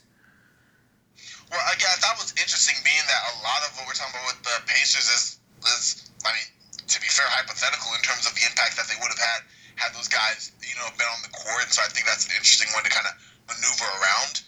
We've already done it with some injuries and such, Jim Jones breaking his foot and things of that sort, but in this way, missing that much, being at speed, then I guess you would have to give some credence to the Pacers in that case, especially the quality of the players that were missing that time. At the same time, I mean, I'm looking at the Hornets, and I think that as great as the Pacers are, it's hard to almost keep it in context of how solid they were given where they were then and how they would have been in the annals of all time, like even Pacers teams, in general, with those guys healthy, because they were all very solid players. But looking at this 95 Hornets team and not saying that they're on that same level, I think there's some matches that could be exploited that, the Pacers weren't as infallible as it may be looking back, even if they were a very good what-if team. Yeah, I mean, a lot of it just comes down to basing it off of what we did get to see, and speaking to Reggie Miller, and, he was actually, again, this was his last season. He was good, he had a 58.2% true shooting during the regular season on 20.8% usage. And then the playoffs, pretty much the same, 58.3 true shooting on 21% usage, so still a very productive player. You speak to the fact that 03-04 team with the same coach, with a lot of the same guys, won 61 games, that to me gives a pretty good indication of what the team could have been the following year, adding a player as talented as Steven Jackson. And you also factor in all their best players, the likes of Jamal Tinsley, Jackson, Jermaine O'Neal, Metta World Peace. They were all between 25 and 26 years old, so those guys typically are improving a little bit. They're still smack dab in their prime. So to me, there's a lot of evidence to support that. If Metta World Peace doesn't lose his cool, if Steven Jackson doesn't lose his cool, that this team would have been a potential all-time great outfit. Yeah, I mean, I guess the potential is definitely there. I will say that. I think my argument is that there would be some things that wouldn't make them as great. But looking back, you're right, with those guys being in their prime and Metta World Peace really, adding more elements to his offensive game, Steven Jackson being solid, and even at an advanced age, having a guy like Reggie Miller and a Jamal Tinsley and a big man lineup that has a shooter and crochet, but also Jermaine O'Neal, who was very good back then. I think that's solid. All right, so I'll start, and I have the Indiana Pacers winning this in 6 games. Again, the Hornets get home court, so this is the Pacers essentially. I have them holding their own games at home and taking one on the road to win the series in 6. I had Hornets in 7, but I mean, even that I have to say was just on optimism that my argument would be compelling enough, because looking back, I know how good that 2005 team could have been, but at the same time, I'm about to take the same thing with you. I think the Hornets will make it enough of a problem. I think that big man tandem again. I feel like the teams I picked, man, I was looking at them like, oh yeah, give me Larry Johnson, give me Juwan Howard, give me Chris Webber. But then it's like, oh yeah, the rest of the team. That being said, I'm gonna say it so that the Hornets again enough trouble at home, like you mentioned, get their 2 games, make each game tough. But yeah, the pace is top end, up and down. Their balance is too good. So yeah, I'm gonna go Pacers in 6 as well. As much as I want to disagree with you, this is not one I want to take to the polls and be just soundly defeated. All right, well yeah, so 3 for 3 so far, and let's move on to the 4th matchup, which is a really interesting one. Again, one of these teams we covered in our Classic Series pods, but the 1984 Detroit Pistons, which Corbin will be defending. And I will be defending the 1988 Utah Jazz. And the Jazz have home court advantage in this series, in part because they won 47 games in the regular season, but then actually won a round in the playoffs and took the eventual champion Lakers to 7 in the Western Conference semifinals. Out of 23 teams that season, they finished a poor 16th in offensive rating, but they were at the top, number 1 on defensive rating out of 23 teams, in large part due to the enormous presence that was Mark Eaton. And this Jazz team, of course, has John Stockton and Karl Malone, young versions of them, 25 and 24 respectively. Those two guys putting up some incredible counting stats, but then they've also got a guy in the likes of Thurl Bailey coming off the bench to provide that scoring punch. For the 84 Pistons, they're kind of the opposite. And it's funny, that series we did with the Pistons was against the 84 first-round series between the Pistons and the Knicks. And the Knicks had a very similar offensive-defensive profile as this Jazz team. But that was a fun contrast in styles because the 84 Pistons were number one in the league on the offensive end of the floor. And they were pretty poor defensively. They were 16th out of 23 on defense. So first and 16th, just flipping those for these two teams. And the Pistons, of course, lost that series in 5 to the Knicks, 3-2, but actually had home court advantage taken away in some part because Joe Louis Arena was holding a concert of some kind at the time. That Pistons team going out in the first round, but, they had some of the guys that would be on that Bad Boys group later in the 80s in Isaiah Thomas, Bill Laimbeer, and the likes of Vinnie Johnson. But, I thought this was a fascinating matchup in large part, Corbin, because of, again, that contrast that we saw in that 84 Pistons-Knicks series. We see that in this matchup as well because this Jazz team is an elite defensive group. Yeah, they were very solid. I remember that season watching some classic games, not for this match, but just in general, even up against the Lakers, giving them a tough run, and really kickstarting the start of the Jazz being a competitive team and championship contender from basically, I don't know about 89, but for the next 15 or so years up until the early 2000s. A stout defense. As you know, we already talked about the Pistons here, so I feel like I'm reaching my old discussion about how good Isaiah Thomas was and and some decent shooting. But I like this matchup. When I picked this team, I picked it to be challenging because I could have done the Jazz, but you gave me the option. But I like the Pistons, and all I remember is the point guard position and Isaiah Thomas just routinely giving John Stockton the business. So much so that I know later in their career, I think it was 92, 93, Isaiah Thomas lit up Stockton for 44 points on one matchup. And then the next matchup, in retaliation, while driving past Stockton to the hoop, yet again, Karl Malone led with an elbow in, quote-unquote, contesting the shot and basically busted up Isaiah Thomas' eyelid. Needed something like 20-something stitches or something and caused him to spaz out on his trainer for a bit there for a second. I would definitely check that out, people who are interested. But Isaiah Thomas versus John Stockton was the key matchup to me because routinely back then, Isaiah Thomas would give John Stockton the business. And the reason I would choose to focus on that backcourt point guard battle between Thomas and Stockton is because aside from Bill Laimbeer, I really wouldn't want to think about who's going to guard Karl Malone. And knowing that you're going to go to that, I would rather shy away and keep it to the guards. So let's do that, Garrett. Well, yeah, the guy you're speaking of is probably Kelly Tripucka. And funny enough, he's actually on both of these teams. Tripucka was actually traded in the deal that brought Adrian Dantley to Detroit. And Tripucka, after having a couple of great years with the Pistons, ended up kind of sitting on the pine and being pretty unhappy in Utah. So Tripucka is a star for the 84 Pistons, and we've got an older 28-year-old version on the Jazz that doesn't really play much. So that's fascinating, but at least I have that to my advantage, that I have a scout on my bench that can tell me how to defend Tripucka.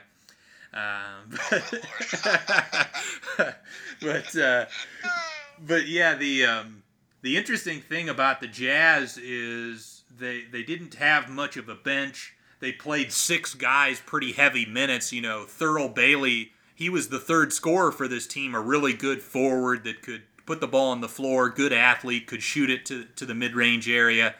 But he played like 40 minutes a night off the bench, so he basically played like a starter. So the Jazz didn't go very deep, but relied on the likes of Stockton and Malone to play heavy minutes, Mark Eaton, Thurl Bailey, and they also had Bob Hansen, who kind of played the Jeff Hornacek role that we saw in the mid to late 90s, playing off the ball and being that shooting presence.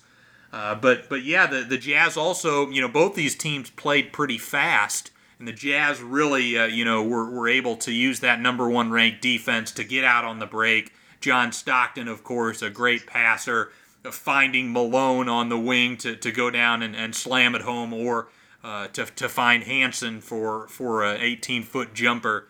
So the Jazz, definitely a team that played off of their defense, and the Pistons were really, they played fast, but they were also a pretty prolific half-court unit as well. Yeah, I think all the balance across the board was a key, and I feel like a few of these teams that we talked about in play-in were types that obviously they're playing in for a reason, but across the board had some surprising either decent depth or across the board balance in terms of their play, and this was no exception. Yeah, so the coaching matchup, the Jazz had Frank Layden as their head coach. This was prior to the Jerry Sloan days, and the Pistons, of course, with the legendary Chuck Daly. So I give you the coaching edge in this matchup. I was going to use that as right off my notes, but I was going to say, I'm getting that one, right? Yeah. I love Frank Layden, funny guy, but yeah. And again, I like the Pistons bench with Vinny the Microwave Johnson, Earl the Twirl Curitan, Lionel Hollins, Cliff Levingston, and again, the Jazz didn't have much off the bench at all, aside from Thurl Bailey, who was essentially a starter, just cast as a bench guy. They started Mike Ivoroni, who had played some a smaller role on the champion '83 Sixers, but he kind of got the Keith Bogans, where he was in there for 4 to 6 minutes to start the first and second half and came out. Yeah, and by the way, I also get the best in nicknames as well. Like we said, yeah. I don't see anyone in the Jazz who has that one, so I'll take those 2 early W's, Garrett. Yeah. Talking about the Pistons, yeah, a lot of their strength, and again, we referenced this in the earlier matchup, so it was fun, was offense. Number 1 in offensive rating, 3rd in points per game that season. Middle of the pack defensively. Again, this is, for the 80s back then, 16th, 5th in pace.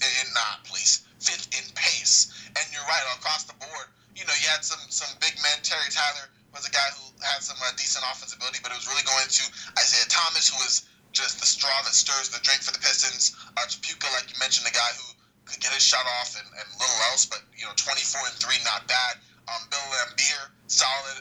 He had a decent jumper. Hasn't stretched out to 3 yet, but another guy who did could do a little pick and pop. He was more of a guy around the basket area, 17 and 12 for him. John Long, who coincidentally had a little bit of a long ball, so there you go there. And Microwave Vinny Johnson as well. But Cliff Levingston also gave him some very solid minutes off the bench and starting as well. For this Pistons team. Yeah, I'll concede coaching and depth. The one thing I'll take is defense, and also, I like the talent, especially like when you take Ivoroni off the floor and put in their best lineups with Thurl Bailey. I think the top 5 that I have with Utah with Stockton, Malone, Bailey, Bob Hansen, and Eaton. I just love that 5-man unit. They've got multiple scorers at the forward spots in Malone and Bailey. So yeah, whoever you have Tripucka guarding, I'm going to attack with a good scorer at that spot. And yeah, just I don't think it can be overstated the kind of paint and rim presence that Mark Eaton had at that time. He, pretty much by himself, was the reason this Jazz unit was so dominant on the defensive side of the ball. No, and again, a lot of it is his sheer size and strength there. You're right, he was a very solid big and a really good rim deterrent, but I don't see him as much more than Marishon in terms of mobility-wise. Interesting. I disagree with that statement, but I mean, I've seen a little bit of it for the 80s, yeah, and especially since it's not like they're not picking Malone ISO him to death like you would certainly have, nowadays in this NBA. He could move a little bit, but I don't see him as. To in my mind, maybe I didn't watch enough 88 Utah, and I'm going to concede, especially when running up and down the court, Kareem Abdul-Jabbar isn't exactly making me go, oh yeah, like that would definitely work. I mean, going end to end, very solid, but I guess I can't even I can't manipulate the Pistons to play the way that they would play in 2020, because in that case it would go all small ball and space out Utah and try to draw Eaton away from the basket at least a little bit there. But in terms of playing the way they are, especially being so close in the same, literally just 4 years apart in era, they're playing similarly. I mean, this one to me was the hardest one to really argue for, and that's why I kind of wanted it. But then looking at some games, I couldn't even do that, because my strength in my mind is going to go at playing through Thomas and Tripucka offensively. Defensively, though, Tripucka's giving him just as many points. I'm like, okay, great. We'll put Bill Laimbeer and Karl Malone. Defensively, Laimbeer was solid enough and was definitely at this time 26, young and more in his prime as far as having that defensive ability and not being so much just a voice guy that he would become later in his career, to kind of help the Pistons get settled. So in my mind, that is what I would do. You're using Vinny Johnson a lot. You're putting pressure on John Stockton a lot, and you're playing that mid-range in-between game to kind of not directly challenge Mark Eaton, because that's not the plan at all. But at the same time, kind of drawing him out just enough for getting your shots where you can by early penetration or in the half court, and then just stopping short and popping short jumpers that Isaiah Thomas was really kind of his want. That was really what he was really his best at as far as shooting range, even if he could stretch that through a little bit. But it's weird because this Utah team had some guys, like you said, in the Thurl Bailey, in a Malone, in a team that was proficient defensively, and in Eaton, who was a great deterrent. But I don't know. It's like the Pistons their offensive ability would be kind of negated because the shots that they would normally take with the freedom that they would have, they don't have with Eaton in the picture. But I just don't. I see a system where, I don't know, a lot of that goes through Stockton Malone, even that early. You had Thurl Bailey who was pretty good, and he's going to get his points. But aside from that, Darrell Griffith at the time was solid, even if injuries kind of sapped his effectiveness some. Mark Eaton, aside from 7 and 8, wasn't really giving you too much, unless there was some footage you watched that I missed. And I just don't know about the overall bench for the Jazz seems lacking. Like you said, the Pistons' depth is there, but the depth is skewed in one direction or the other, and the balance seems weird to me to argue to contend with this Jazz team in a way that will make them overcome it, Yeah, and again, just to speak to the Mark Eaton versus George Mirasan comment, Mirasan averaged 1.5 blocks per game, and then per 36 minutes averaged 2.4, whereas Eaton, for his career, averaged 3.5 blocks per game and per 36 minutes at 4.4. So, yes, I definitely agree if you're talking about Mark Eaton playing in 2020, would he get exposed on the perimeter? Yes, he would. But I think in terms of his rim protection, his influence defensively, he's not just a tall person. He legitimately was a paint presence, a rim deterrent, and I noticed watching. I was watching the Jazz Lakers series from 1988, and Karl Malone actually got a second team all defense, and Malone I think was an okay defensive player, but at no point do I think he was dominant on that end of the floor. And I think he's largely being rewarded because of how good that Jazz defense was, and I think that was in large part due to Eaton. His presence. I can understand that, and I can agree with you there on that. I'm not even gonna put. Yeah, I get you on that. I guess it's a little more his. I'm more in between now. Let's just say. I mean, I didn't watch enough, so I couldn't make that much of an argument on it as far as him being just another stiff of the 80s, and maybe the impact just being that it wasn't as spaced out or dynamic as it was later. But I mean, Eaton for his career was very solid in that regard. So yeah, I'm gonna have to throw it back. That was a great defense, and you've negated my argument there.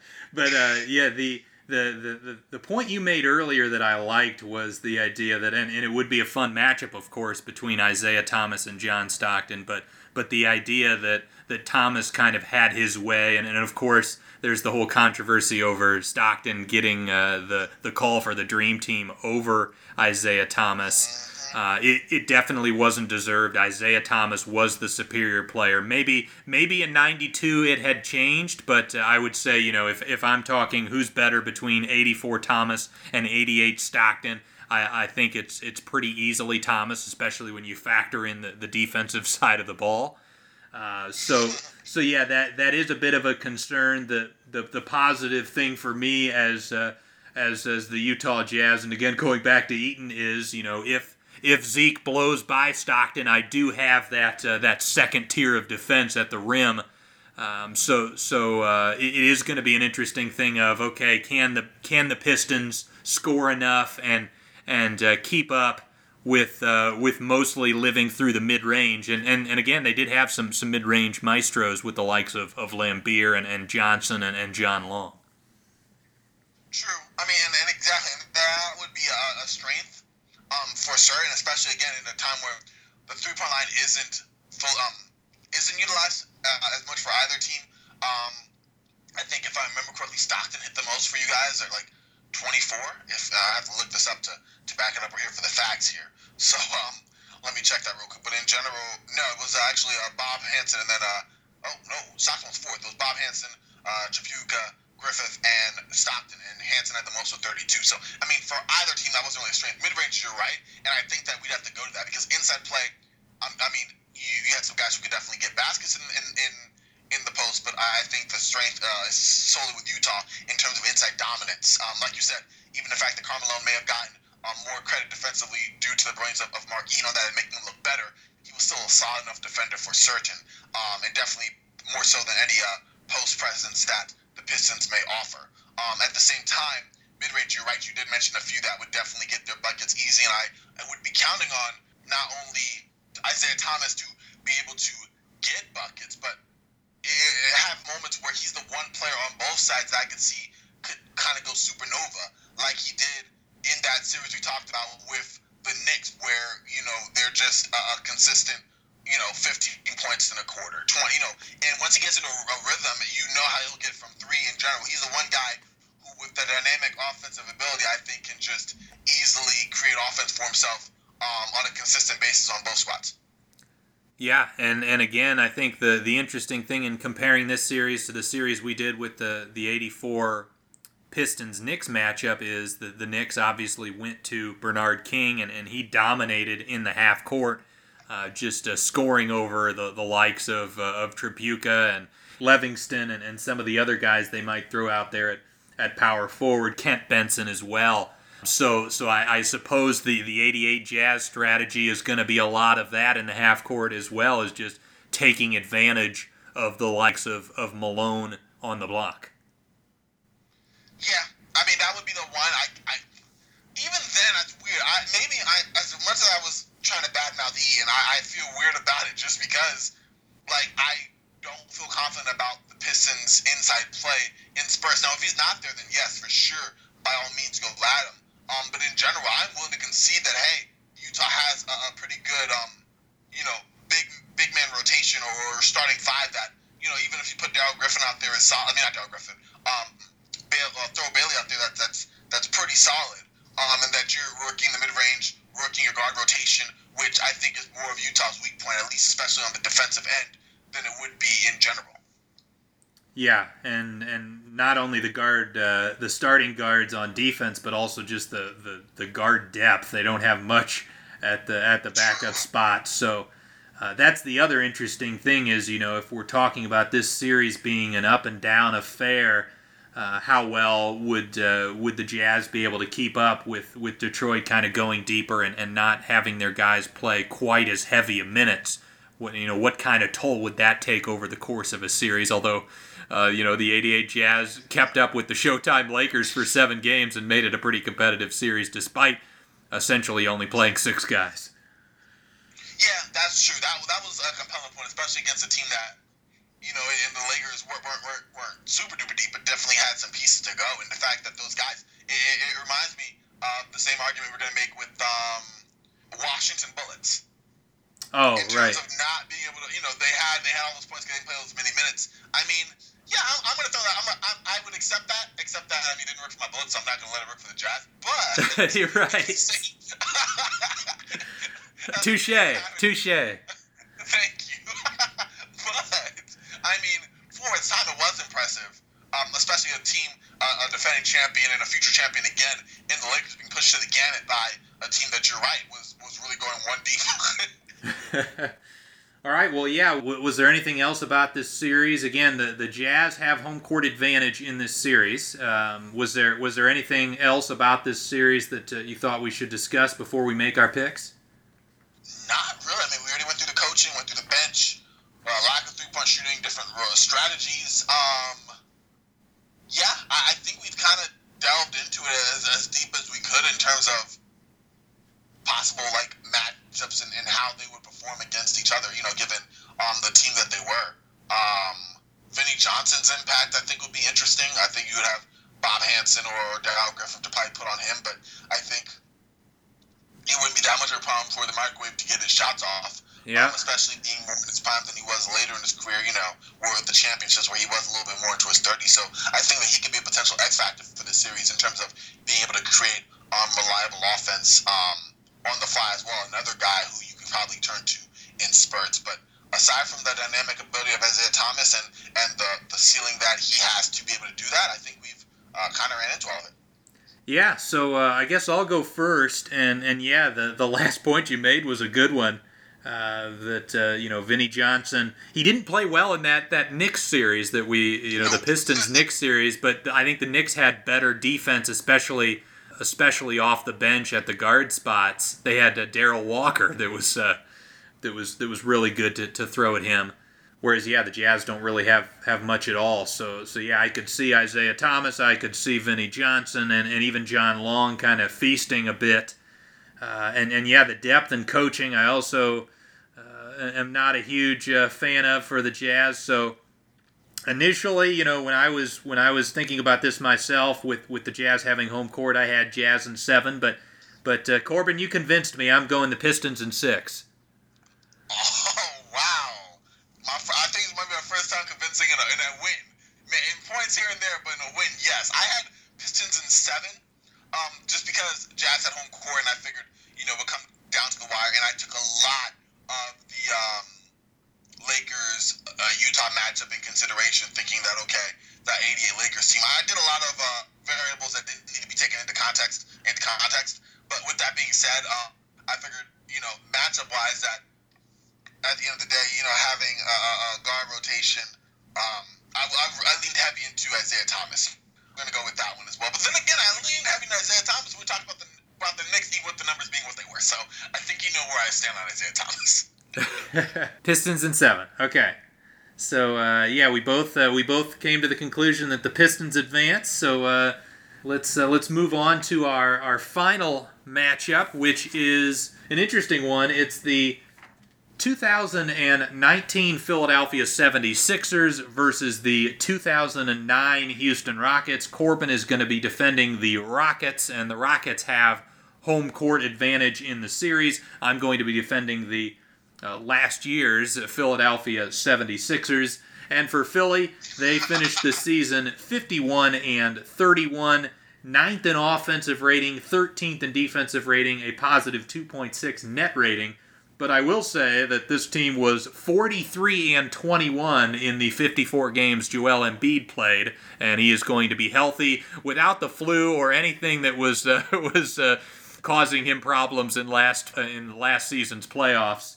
So I like that, and of course the Sixers lost in 7 games to the eventual champion Toronto Raptors in the Eastern Conference semifinals. The 2009 Rockets were 53-29. 14th in offense and an impressive 4th in defensive rating, a positive 4.4 point differential. And this team also, had some injury issues. Of course, Tracy McGrady is going to be healthy, but this is also 2009 Tracy McGrady that shot 38.8% from the field. So feel free to have him out there chucking as many shots as possible. And then also Yao Ming, who got hurt in their second round series against a second round series loss to the Lakers. They lost that series eventually in 7 games. But Yao Ming, I think, got injured in the closing stages of Game 3, if I'm not mistaken. So he will be healthy for Corbin's group. But what are some of the interesting things you thought about when it came to this matchup?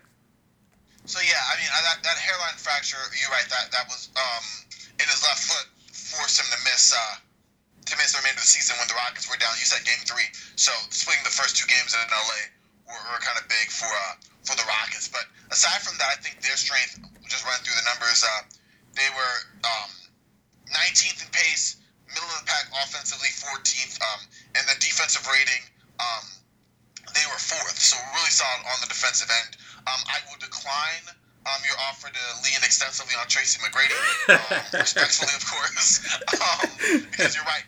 Even healthy, this was like the beginning of the end for him. He had one more year where he thought he was a star. Then he was obviously moved to the Knicks the next season, and then just transitioned to role player status. So 15, 4 and 5, like you said, awful. Just field goal percentage shooting.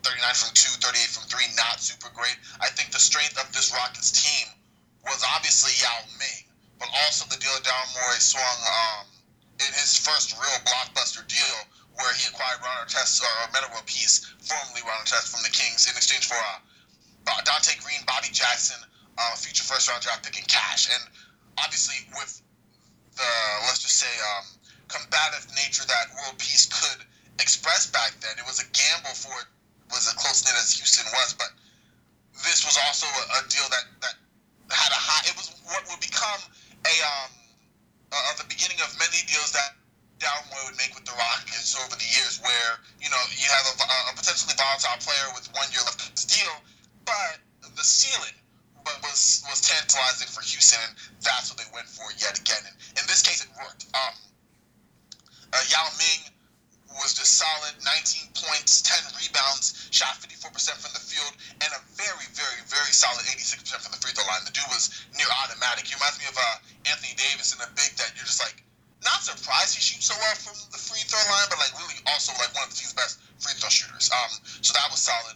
He also was his healthiest in 77 out of 82 games, and that was really his first full season since his second in 2005, or his fourth in 2005.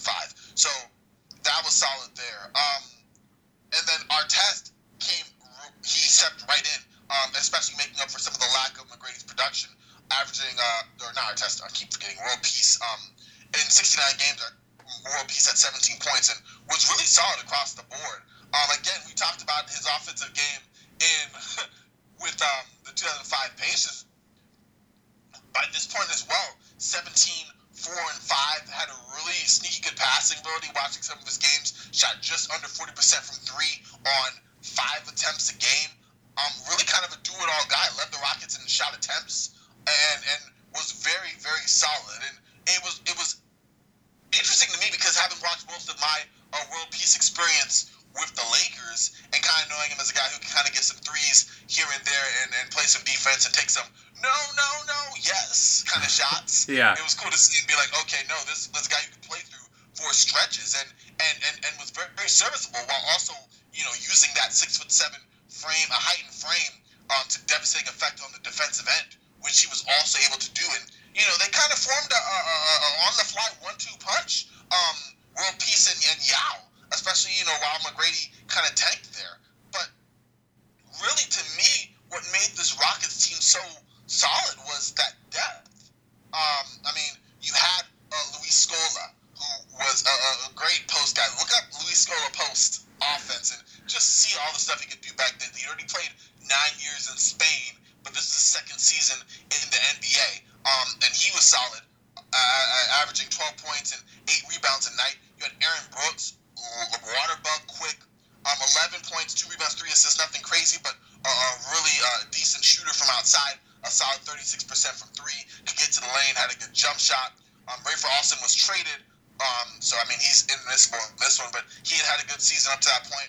Carl Landry, another guy who was offensively skilled big man. Kyle Lowry, yes, that Kyle Lowry, back then just a little chubby guy, a little younger dude, 22 at the time, crazy to think. And he was a guy who could come in and spell Aaron Brooks on the offensive end, not all three-point shooters. Kind of crazy to think about how good he is now and how great he's been from three for the past couple of years. But that season on just one a game, shooting 27%, but 7 points and 3 assists a night. And you had Brent Berry still at 37 years old, still shooting threes 2 a game, 37%. Dikembe Mutombo in his last season, after being picked up midway through the year because he was considering a retirement after a previous year with Houston. This would indeed be his last year, and he would actually get injured and kind of end his career, sadly, in Game 2 of the first-round series against the Trailblazers, going down, unfortunately, and ending his career there with an injury. But he was a guy who defensively was able to bring some size and defensive know-how in, even at 42 for Yao. And overall, it was different people stepping up at different times. And again, I feel like that's been the theme of a lot of these teams we've been talking about, where you have one or two guys that the team is anchored around, but other guys who step up at different points and can take over in stretches. And for the Rockets, that was a big deal. I didn't even really get to mention one of the guys who was very, very instrumental in stopping key wing players and having that great defense. And that was the guy you referenced earlier with the Grizzlies, in Shane Battier, who, in addition to being able to knock down three-point shots at a proficient rate,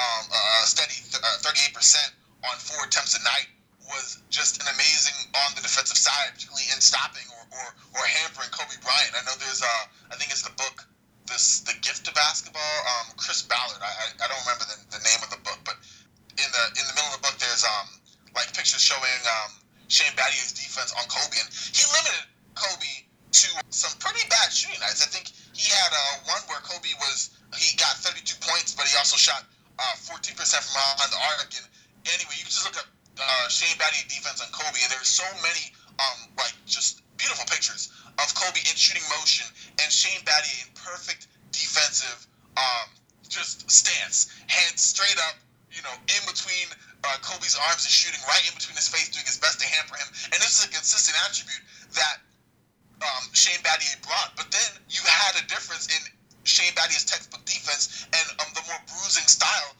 of World Peace and what he was able to bring to the table. And honestly, that's what I liked about this. This was really, to me, the strength in numbers side of the Houston Rockets from back in the day. And it really gave, sadly, Ming and McGrady the best supporting cast. It was just a shame that, again, McGrady wasn't able to have his best level of play, and this was really the last year that you would have them all together, as World Peace would go join the Lakers the next year, and obviously McGrady would be gone. But I'm rambling on for like 4 or 5 minutes there on the great balance of the Rockets there, but what do you think about them, Garrett? I can tell you like them. Yeah. I enjoyed them immensely. I'm sorry. I watched I think 2 different games of their Portland series and then 2 more of their Lakers series. No, yeah, I agree with you. I loved that team. They were really fun, and yeah, they really pushed the Lakers, and I thought they may have even won that matchup had Yao not gone down. But yeah, it was a fun team. The speaking to the Sixers, to me, that Philadelphia team was, for one, they made that midseason trade to acquire Tobias Harris. Even prior to the start of the season, they had just acquired Jimmy Butler. So a lot of the regular season numbers, again, not that impressive in terms of 9th in offense and 13th in defense. And of course, Joel Embiid missed a decent amount of games as well. But it felt more like that regular season was Brett Brown just trying to figure things out, the players kind of learning how to play with each other. And then once the postseason came, when Embiid was on the floor and they had those supercharged, like super tall lineups with no traditional point guard, because Ben Simmons has that unique skill of being able to bring the ball up the floor, but then also defend 4 positions on the defensive side of the ball. They were able to just go to another level on the defensive on the defensive side of the ball, in large part because of Embiid's terrific rim protection combined with their ability to switch all over the court, and really only having one weak link in J.J. Redick defensively. But of course, Redick provided that half-court offense that they so desperately needed. And that was that again. This is just recently being able to watch them. The balance there, and you're right, having some weaknesses, but also being pretty strong with only 1 weak link defensively, which we're gonna exploit the mess out of. If I'm Houston, by the way, I just want to say that. But in general, even someone in JJ Redick who, he wasn't like what's the word I'm looking for? Let's just say he wasn't a walking, here's a bucket for you, but he was like the best guy to explode on the defensive end that had such length and devastating defensive versatility in guys like Embiid, like Simmons, like Butler. But at the same time, I think, for one, and I think this has been talked about much, I'm sure you've heard a theme between the Philadelphia 76ers and outside shooting. So I think that I would have to go with my Houston Rockets on that one, just because, offensively, you have the inside-outside play of Ming, who would have I think that matchup would be most intriguing to me. Ming versus Embiid, two bigs. Embiid could definitely start to shot the three a lot more, although, Yao can knock down one from time to time. But having those two go back and forth at each other would be very interesting. I like World Peace and his impact on this squad, being someone who could match up with Jimmy Butler on the defensive end, being someone who could kind of cover Ben Simmons on the defensive end, and we also have Shane Battier as well. So you have two people that you can deploy that play fundamental textbook defense and a different change of pace, with World Peace being a lot more physically imposing than Battier, even though Battier was definitely a strong, solid defender as well. And you can mix and match which one you put on Butler, more for the on-ball creation that he provides and the shooting ability that he has relative to Simmons, and put the other one on Simmons to try and negate him. And I like being able to deploy on both those players there. On the other side, with a post guy of the caliber of a Luis Scola, I think you struggle to have an adequate matchup then. I think this more recent 76ers iteration would be better able to stand that, being able to play Al Horford or others at times, but in this one I definitely think that Scola would have the advantage there.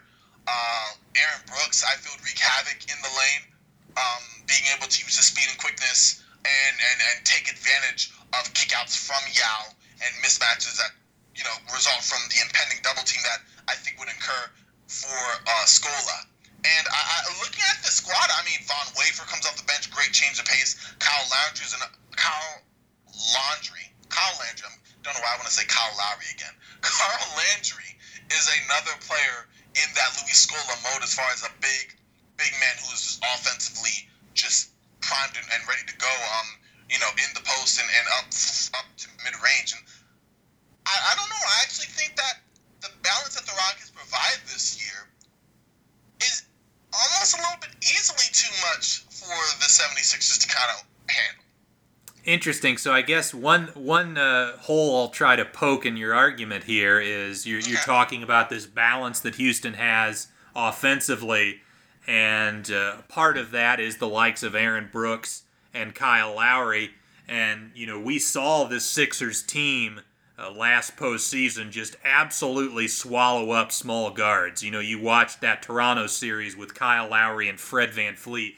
Those guys didn't know what to do with the overall size and athleticism that Philadelphia team threw at them. So, you saying that Aaron Brooks and Lowry are just going to go off, I question that. I think, I can respect it. And then also, you mentioned that you'll attack with Scola. I think that is a decent argument. I'll have to think about how I'm going to try and combat that. But also when you said you'll attack JJ Redick, the other thing that I think that I can do, especially with Shane Battier starting for that team, is I can hide JJ on Shane. Shane offensively again was really just a three-point guy. I think he had I saw a few shots he was able to kind of take advantage of selectively, in the post, but that really wasn't his game. So I think you're right there. I don't think it's for lack of offensive versatility. Shane Battier could, get a couple points here and there. He wasn't exactly a liability on that end, but he definitely wasn't looking for a shot. So I think that would be a good way to go. But if I'm the Rockets, I think I'm hunting mismatches on that end to exploit Redick. And you know what? On the offensive end, I think there's enough weapons that if Redick's going to help out on one. Even if you put Embiid and think that he can handle Yao straight up, there's another big man matchup with another post up that I think is going to call a double team. That I just believe would have Redick be the guy and play inside outside, and I think that would work with some steady 3-point shooting that the Rockets have that I just don't think Philadelphia could replicate. Yeah, the skull is a problem. I'll concede that. Yeah. The thing that I like about, obviously, I think the best player on the floor, and maybe you disagree with this, but I think the best player on the floor in this series is Joel Embiid. I want to say yes, but I watched a heck of a lot of Yao, and the dude was a monster, man. I mean, So here's my thoughts on that particular matchup, and yes, obviously Yao had a very skilled post game, really good outside shooter as well. Didn't stretch it out to 3, but could hit even long mid range jumpers pretty well, and you already brought up the elite free throw shooting, but Embiid is elite at drawing fouls. And Embiid not only backing down, but also he can go to the face-up game and utilize his quickness and mobility. And I think, speaking to, I was looking up Embiid's numbers on cleaning the glass last year, but Joel was in the 99th percentile in drawing on-the-floor fouls and in the 91st percentile in drawing shooting fouls. And frankly, if he can get Yao Ming in foul trouble, I'm a little worried. You brought up Dikembe Mutombo, and of course he can be healthy, but he's incredibly old at this point. I'm a little worried at the backup center position if Embiid can cause some foul trouble for Yao Ming and get him off the floor. I tend to agree with you. I actually think it could work the opposite way as well, though. I think Yao Ming was great, and he did a good job, at least in the series I saw, of getting Andrew Bynum and Joe Prisbilla and other Portland bigs, LaMarcus Aldridge, battling trouble just because of his sheer size and his skill in the post, different feints and fakes he's able to utilize to his advantage. I think that at best, maybe they cancel out each other because, again, looking at the same argument going the other way, they made moves with Al Horford to come up for Joel Embiid, specifically to cover over weaknesses the year before, the one we're referencing, in the big man rotation for the 76ers. So, I mean, I look at that at best as a wash, just because both guys get each other in trouble, and then the people come off the bench for different reasons entirely, one just being the way, older and ineffective, and one just being ineffective, I think render the situation moot as far as the big man perspective. And then even so, if that's the case, I mean, that helps me out because I'm not so worried about the backup bigs for the 76ers, because not only does that help the offensive end for us in guys like Carl Landry and Scola, who aren't exactly, let's just say, stout defenders, but are very good on the offensive end for undersized bigs or just bigs in general. So I look at that as not as big as an advantage as you might, just because I think that works both ways, and I also think that that's a papered over weakness for the 76ers as well. Yeah, there's no doubt that the backup center situation for Philadelphia was not as good, although I will say I think Embiid showed, when both guys were healthy, I think Embiid could actually play 45 minutes, and he did in that Game 7 against Toronto, whereas I don't know if Yao Ming is capable of playing 45 minutes if you need him to. But yeah, the thing, I agree with a lot of what you're saying. I guess when you talk about a postseason series, though, oftentimes I'm going to say, okay, what teams have the better players? And frankly, when you talk about the one-on-one matchups, as much as I like Yao Ming, I still think that Embiid, the 2019 version of Embiid is a slightly better player than the 2009 version of Yao Ming. And I also like the 2019 version of Jimmy Butler a little bit more than the 2009 Ron Artest. Again, I think these are close. But I mean, I think Jimmy Butler. I think I've been higher on Jimmy Butler than most people. I think he's for the last 5 or so years he's been right around a top 10 player in the league. I do think that the Sixers have a slight talent edge, and again, if that switching, that size and athleticism that the Sixers defense showed and really swallowed up a lot of those Raptors small guards, if we can take away the likes of Brooks and Lowry, all of a sudden, where the offense is coming up from for Houston is a little bit questionable.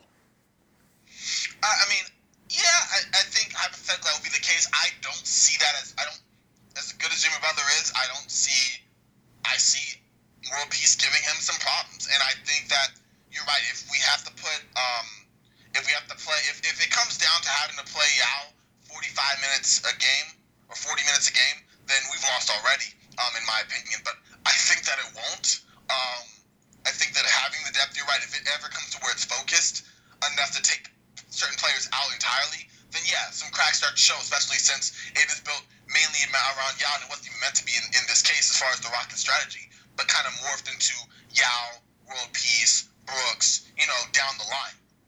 But I think either way, looking at each of these matchups, I mean, at best, I'm seeing maybe I'll give Ben Simmons an edge if he's playing Scola straight up.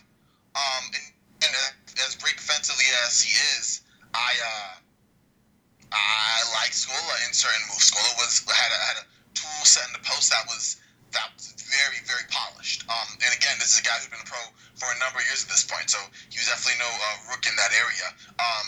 I get what you're saying about taking Embiid over Yao, but I would make that very, very close at best. And I also think that he's definitely going to get his. Maybe, again, there's just watching so much of that 09 Rockets, but World Peace had a polished skill set. Is one of his better three-point shooting years, and he was reliably just generating offense at the time, not only for himself but for others. And Aaron Brooks did a very good job just getting the team their offense and selectively scoring. And I think with his speed, his shooting ability, and the fact that the 76ers skewed more big than small, I think there is an advantage gained for the Rockets in the backcourt. So I understand the argument. I can definitely see some where it's a lot closer than others, but I think the Rockets have a very good edge on this one. Interesting. So yeah, and I think based on us talking in the past, I think I'm just a lot higher on the 2019 Sixers than you are. And again, especially given that I think a lot of their point differential, their offensive and defensive rating, and their record was in large part just due to the fact that Embiid didn't play the full slate of games. Again, this team was basically on the pace to win about 56 games in games that Embiid actually was out there on the floor. So I look at them as more of, especially in a playoff series where Embiid is healthy, I look at them more as a mid-50s win team than the 51 win team that they actually ended up being, and the 48 wins that they were expected to win based on their point differential. But yeah, it's a fascinating matchup. Again, I think both teams kind of have some decent answers, and both teams are kind of strong in the same spots. But for Philadelphia, I think Simmons provides a lot of different sort of strengths than a guy like Scola does. They both provide some good basketball, but in very different ways. Scola, as you said, with the post game and his passing and a bit of a mid-range jumper as well, whereas Ben Simmons with the transition game, his perimeter defense, his ball handling. So yeah, it's fascinating. I also, again, I think that J.J. Redick is another guy that I love in a playoff series. I think he, again, there's enough guys on that Houston roster, not only with Shane Battier and the starting lineup, but you can put him on some guys that Houston brings off the bench as well, and hide him reasonably well, and the production he gives you offensively with his floor spacing. The dribble handoff game with him and Embiid was so difficult for postseason defenses, including a great postseason defense in the Raptors, to stop. I mean, that's a good point. I don't know. I think it's decent. I think that the Raptors is a good or a decent archetype or semblance to this Rockets squad. But I think offensively, the strength to Yao is a lot more than I think we're letting on in terms of the skill there. Yeah, the skill set that Ben Simmons provides is a good one, to be honest. But I think that it is somewhat negated by me being able to put both Shane Battier and or meta world peace on him at certain points of time. Defenders that, aside from Kawhi or Pascal Siakam, or OJ Anunoby wasn't even in that series. He didn't really get a chance to experience too much with the Toronto Raptors. And I think, especially with his ball handling ability being as great as it is, but his limited shooting ability or creation like that, especially with fundamentally great defenders as Battier and World Peace, I think that they do take him out of his element just enough for it not to be as significant of a problem as I think you might consider it to be. Yeah, and the other concern I have about Yao Ming, not only the foul trouble potential guarding Embiid, but then also getting up and down the floor in a potential high-paced series, and also again those actions with Redick and Embiid running dribble handoffs. I don't trust the fact that Yao Ming is going to be able to step up and show to Redick to contest that shot, and if he does, I'm confident that he can get beat off the dribble. So there's enough there offensively that I think we can exploit Yao. And yeah, he's gonna be tough to handle on the other end, and he can even bring Embiid a little bit out from the basket. But the Sixers overall just have so much size defensively that I think they can still be a tough defensive group to stop. And frankly, there's also the situation of if Scola is giving us problems on the block, the Sixers defense has so much athleticism and speed that I think we can double and still be okay getting out and running around. I highly disagree when it comes to Aaron Brooks. Just because the size is a great factor, but speedy point guards in general, I don't know about that. Especially with a guy like Brooks who could also shoot from deep pretty effectively. I would definitely put that as a better version of a Van Vliet in that matchup in terms of being someone who could space the floor reliably and also use that quickness and penetration to, I would contend, even get late rotating help like Embiid or others into foul trouble. So, I definitely understand where you're coming from, though. But no, I think this might be our first disagreement, because I hear the arguments here, and I understand to a certain extent, but I don't see enough that compellingly turns me away and maybe that's because I'm higher on the wing depth of World Peace and Battier, but I think you have enough there, along with a stout defender, at least a stout rim protector in Yao, that you can recover pretty effectively. You don't have a lot of shooting to really worry about, especially from, Jimmy Butler's your best three-point shooter in that line, aside from Redick, of course, and that's as iffy as it gets from there. Embiid will definitely take them, but we all know players in this day and age just fall for the pump fake because, not because he actually converts, just because he'll take it. And Simmons complete outside ability. So I'm not super worried about the defenders that we have to utilize that are really just better equipped for like Kobe's and Brandon Roy's and more dynamic players at that time. Where, you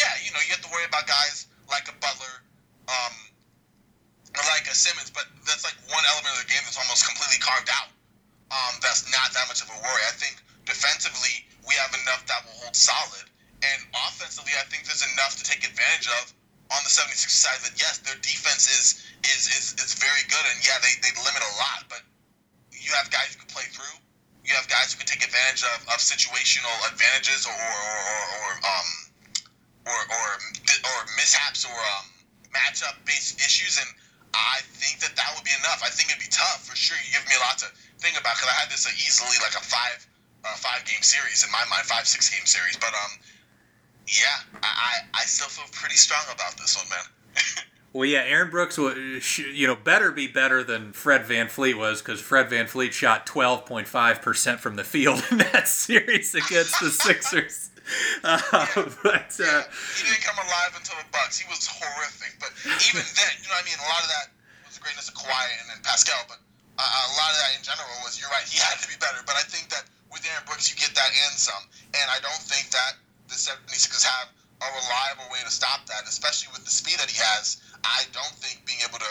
It's not like the size was the great thing about them, the size and length, but the speed isn't something I think back readily on the 76ers team. Aside from Butler and Simmons, I think Embiid is a weak link, and when you are putting them in rotations where you have to close out quickly, I could see Embiid getting into foul trouble very quickly.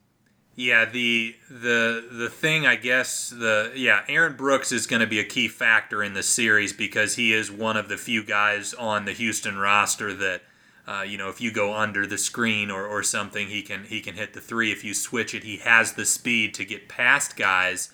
But, I think you saw a lot, again, with, I think, the advantage of having a whole roster of like 6-7 guys or taller is that even if you get past one player, if you blow by a guy even, there's so much more length and size to deal with.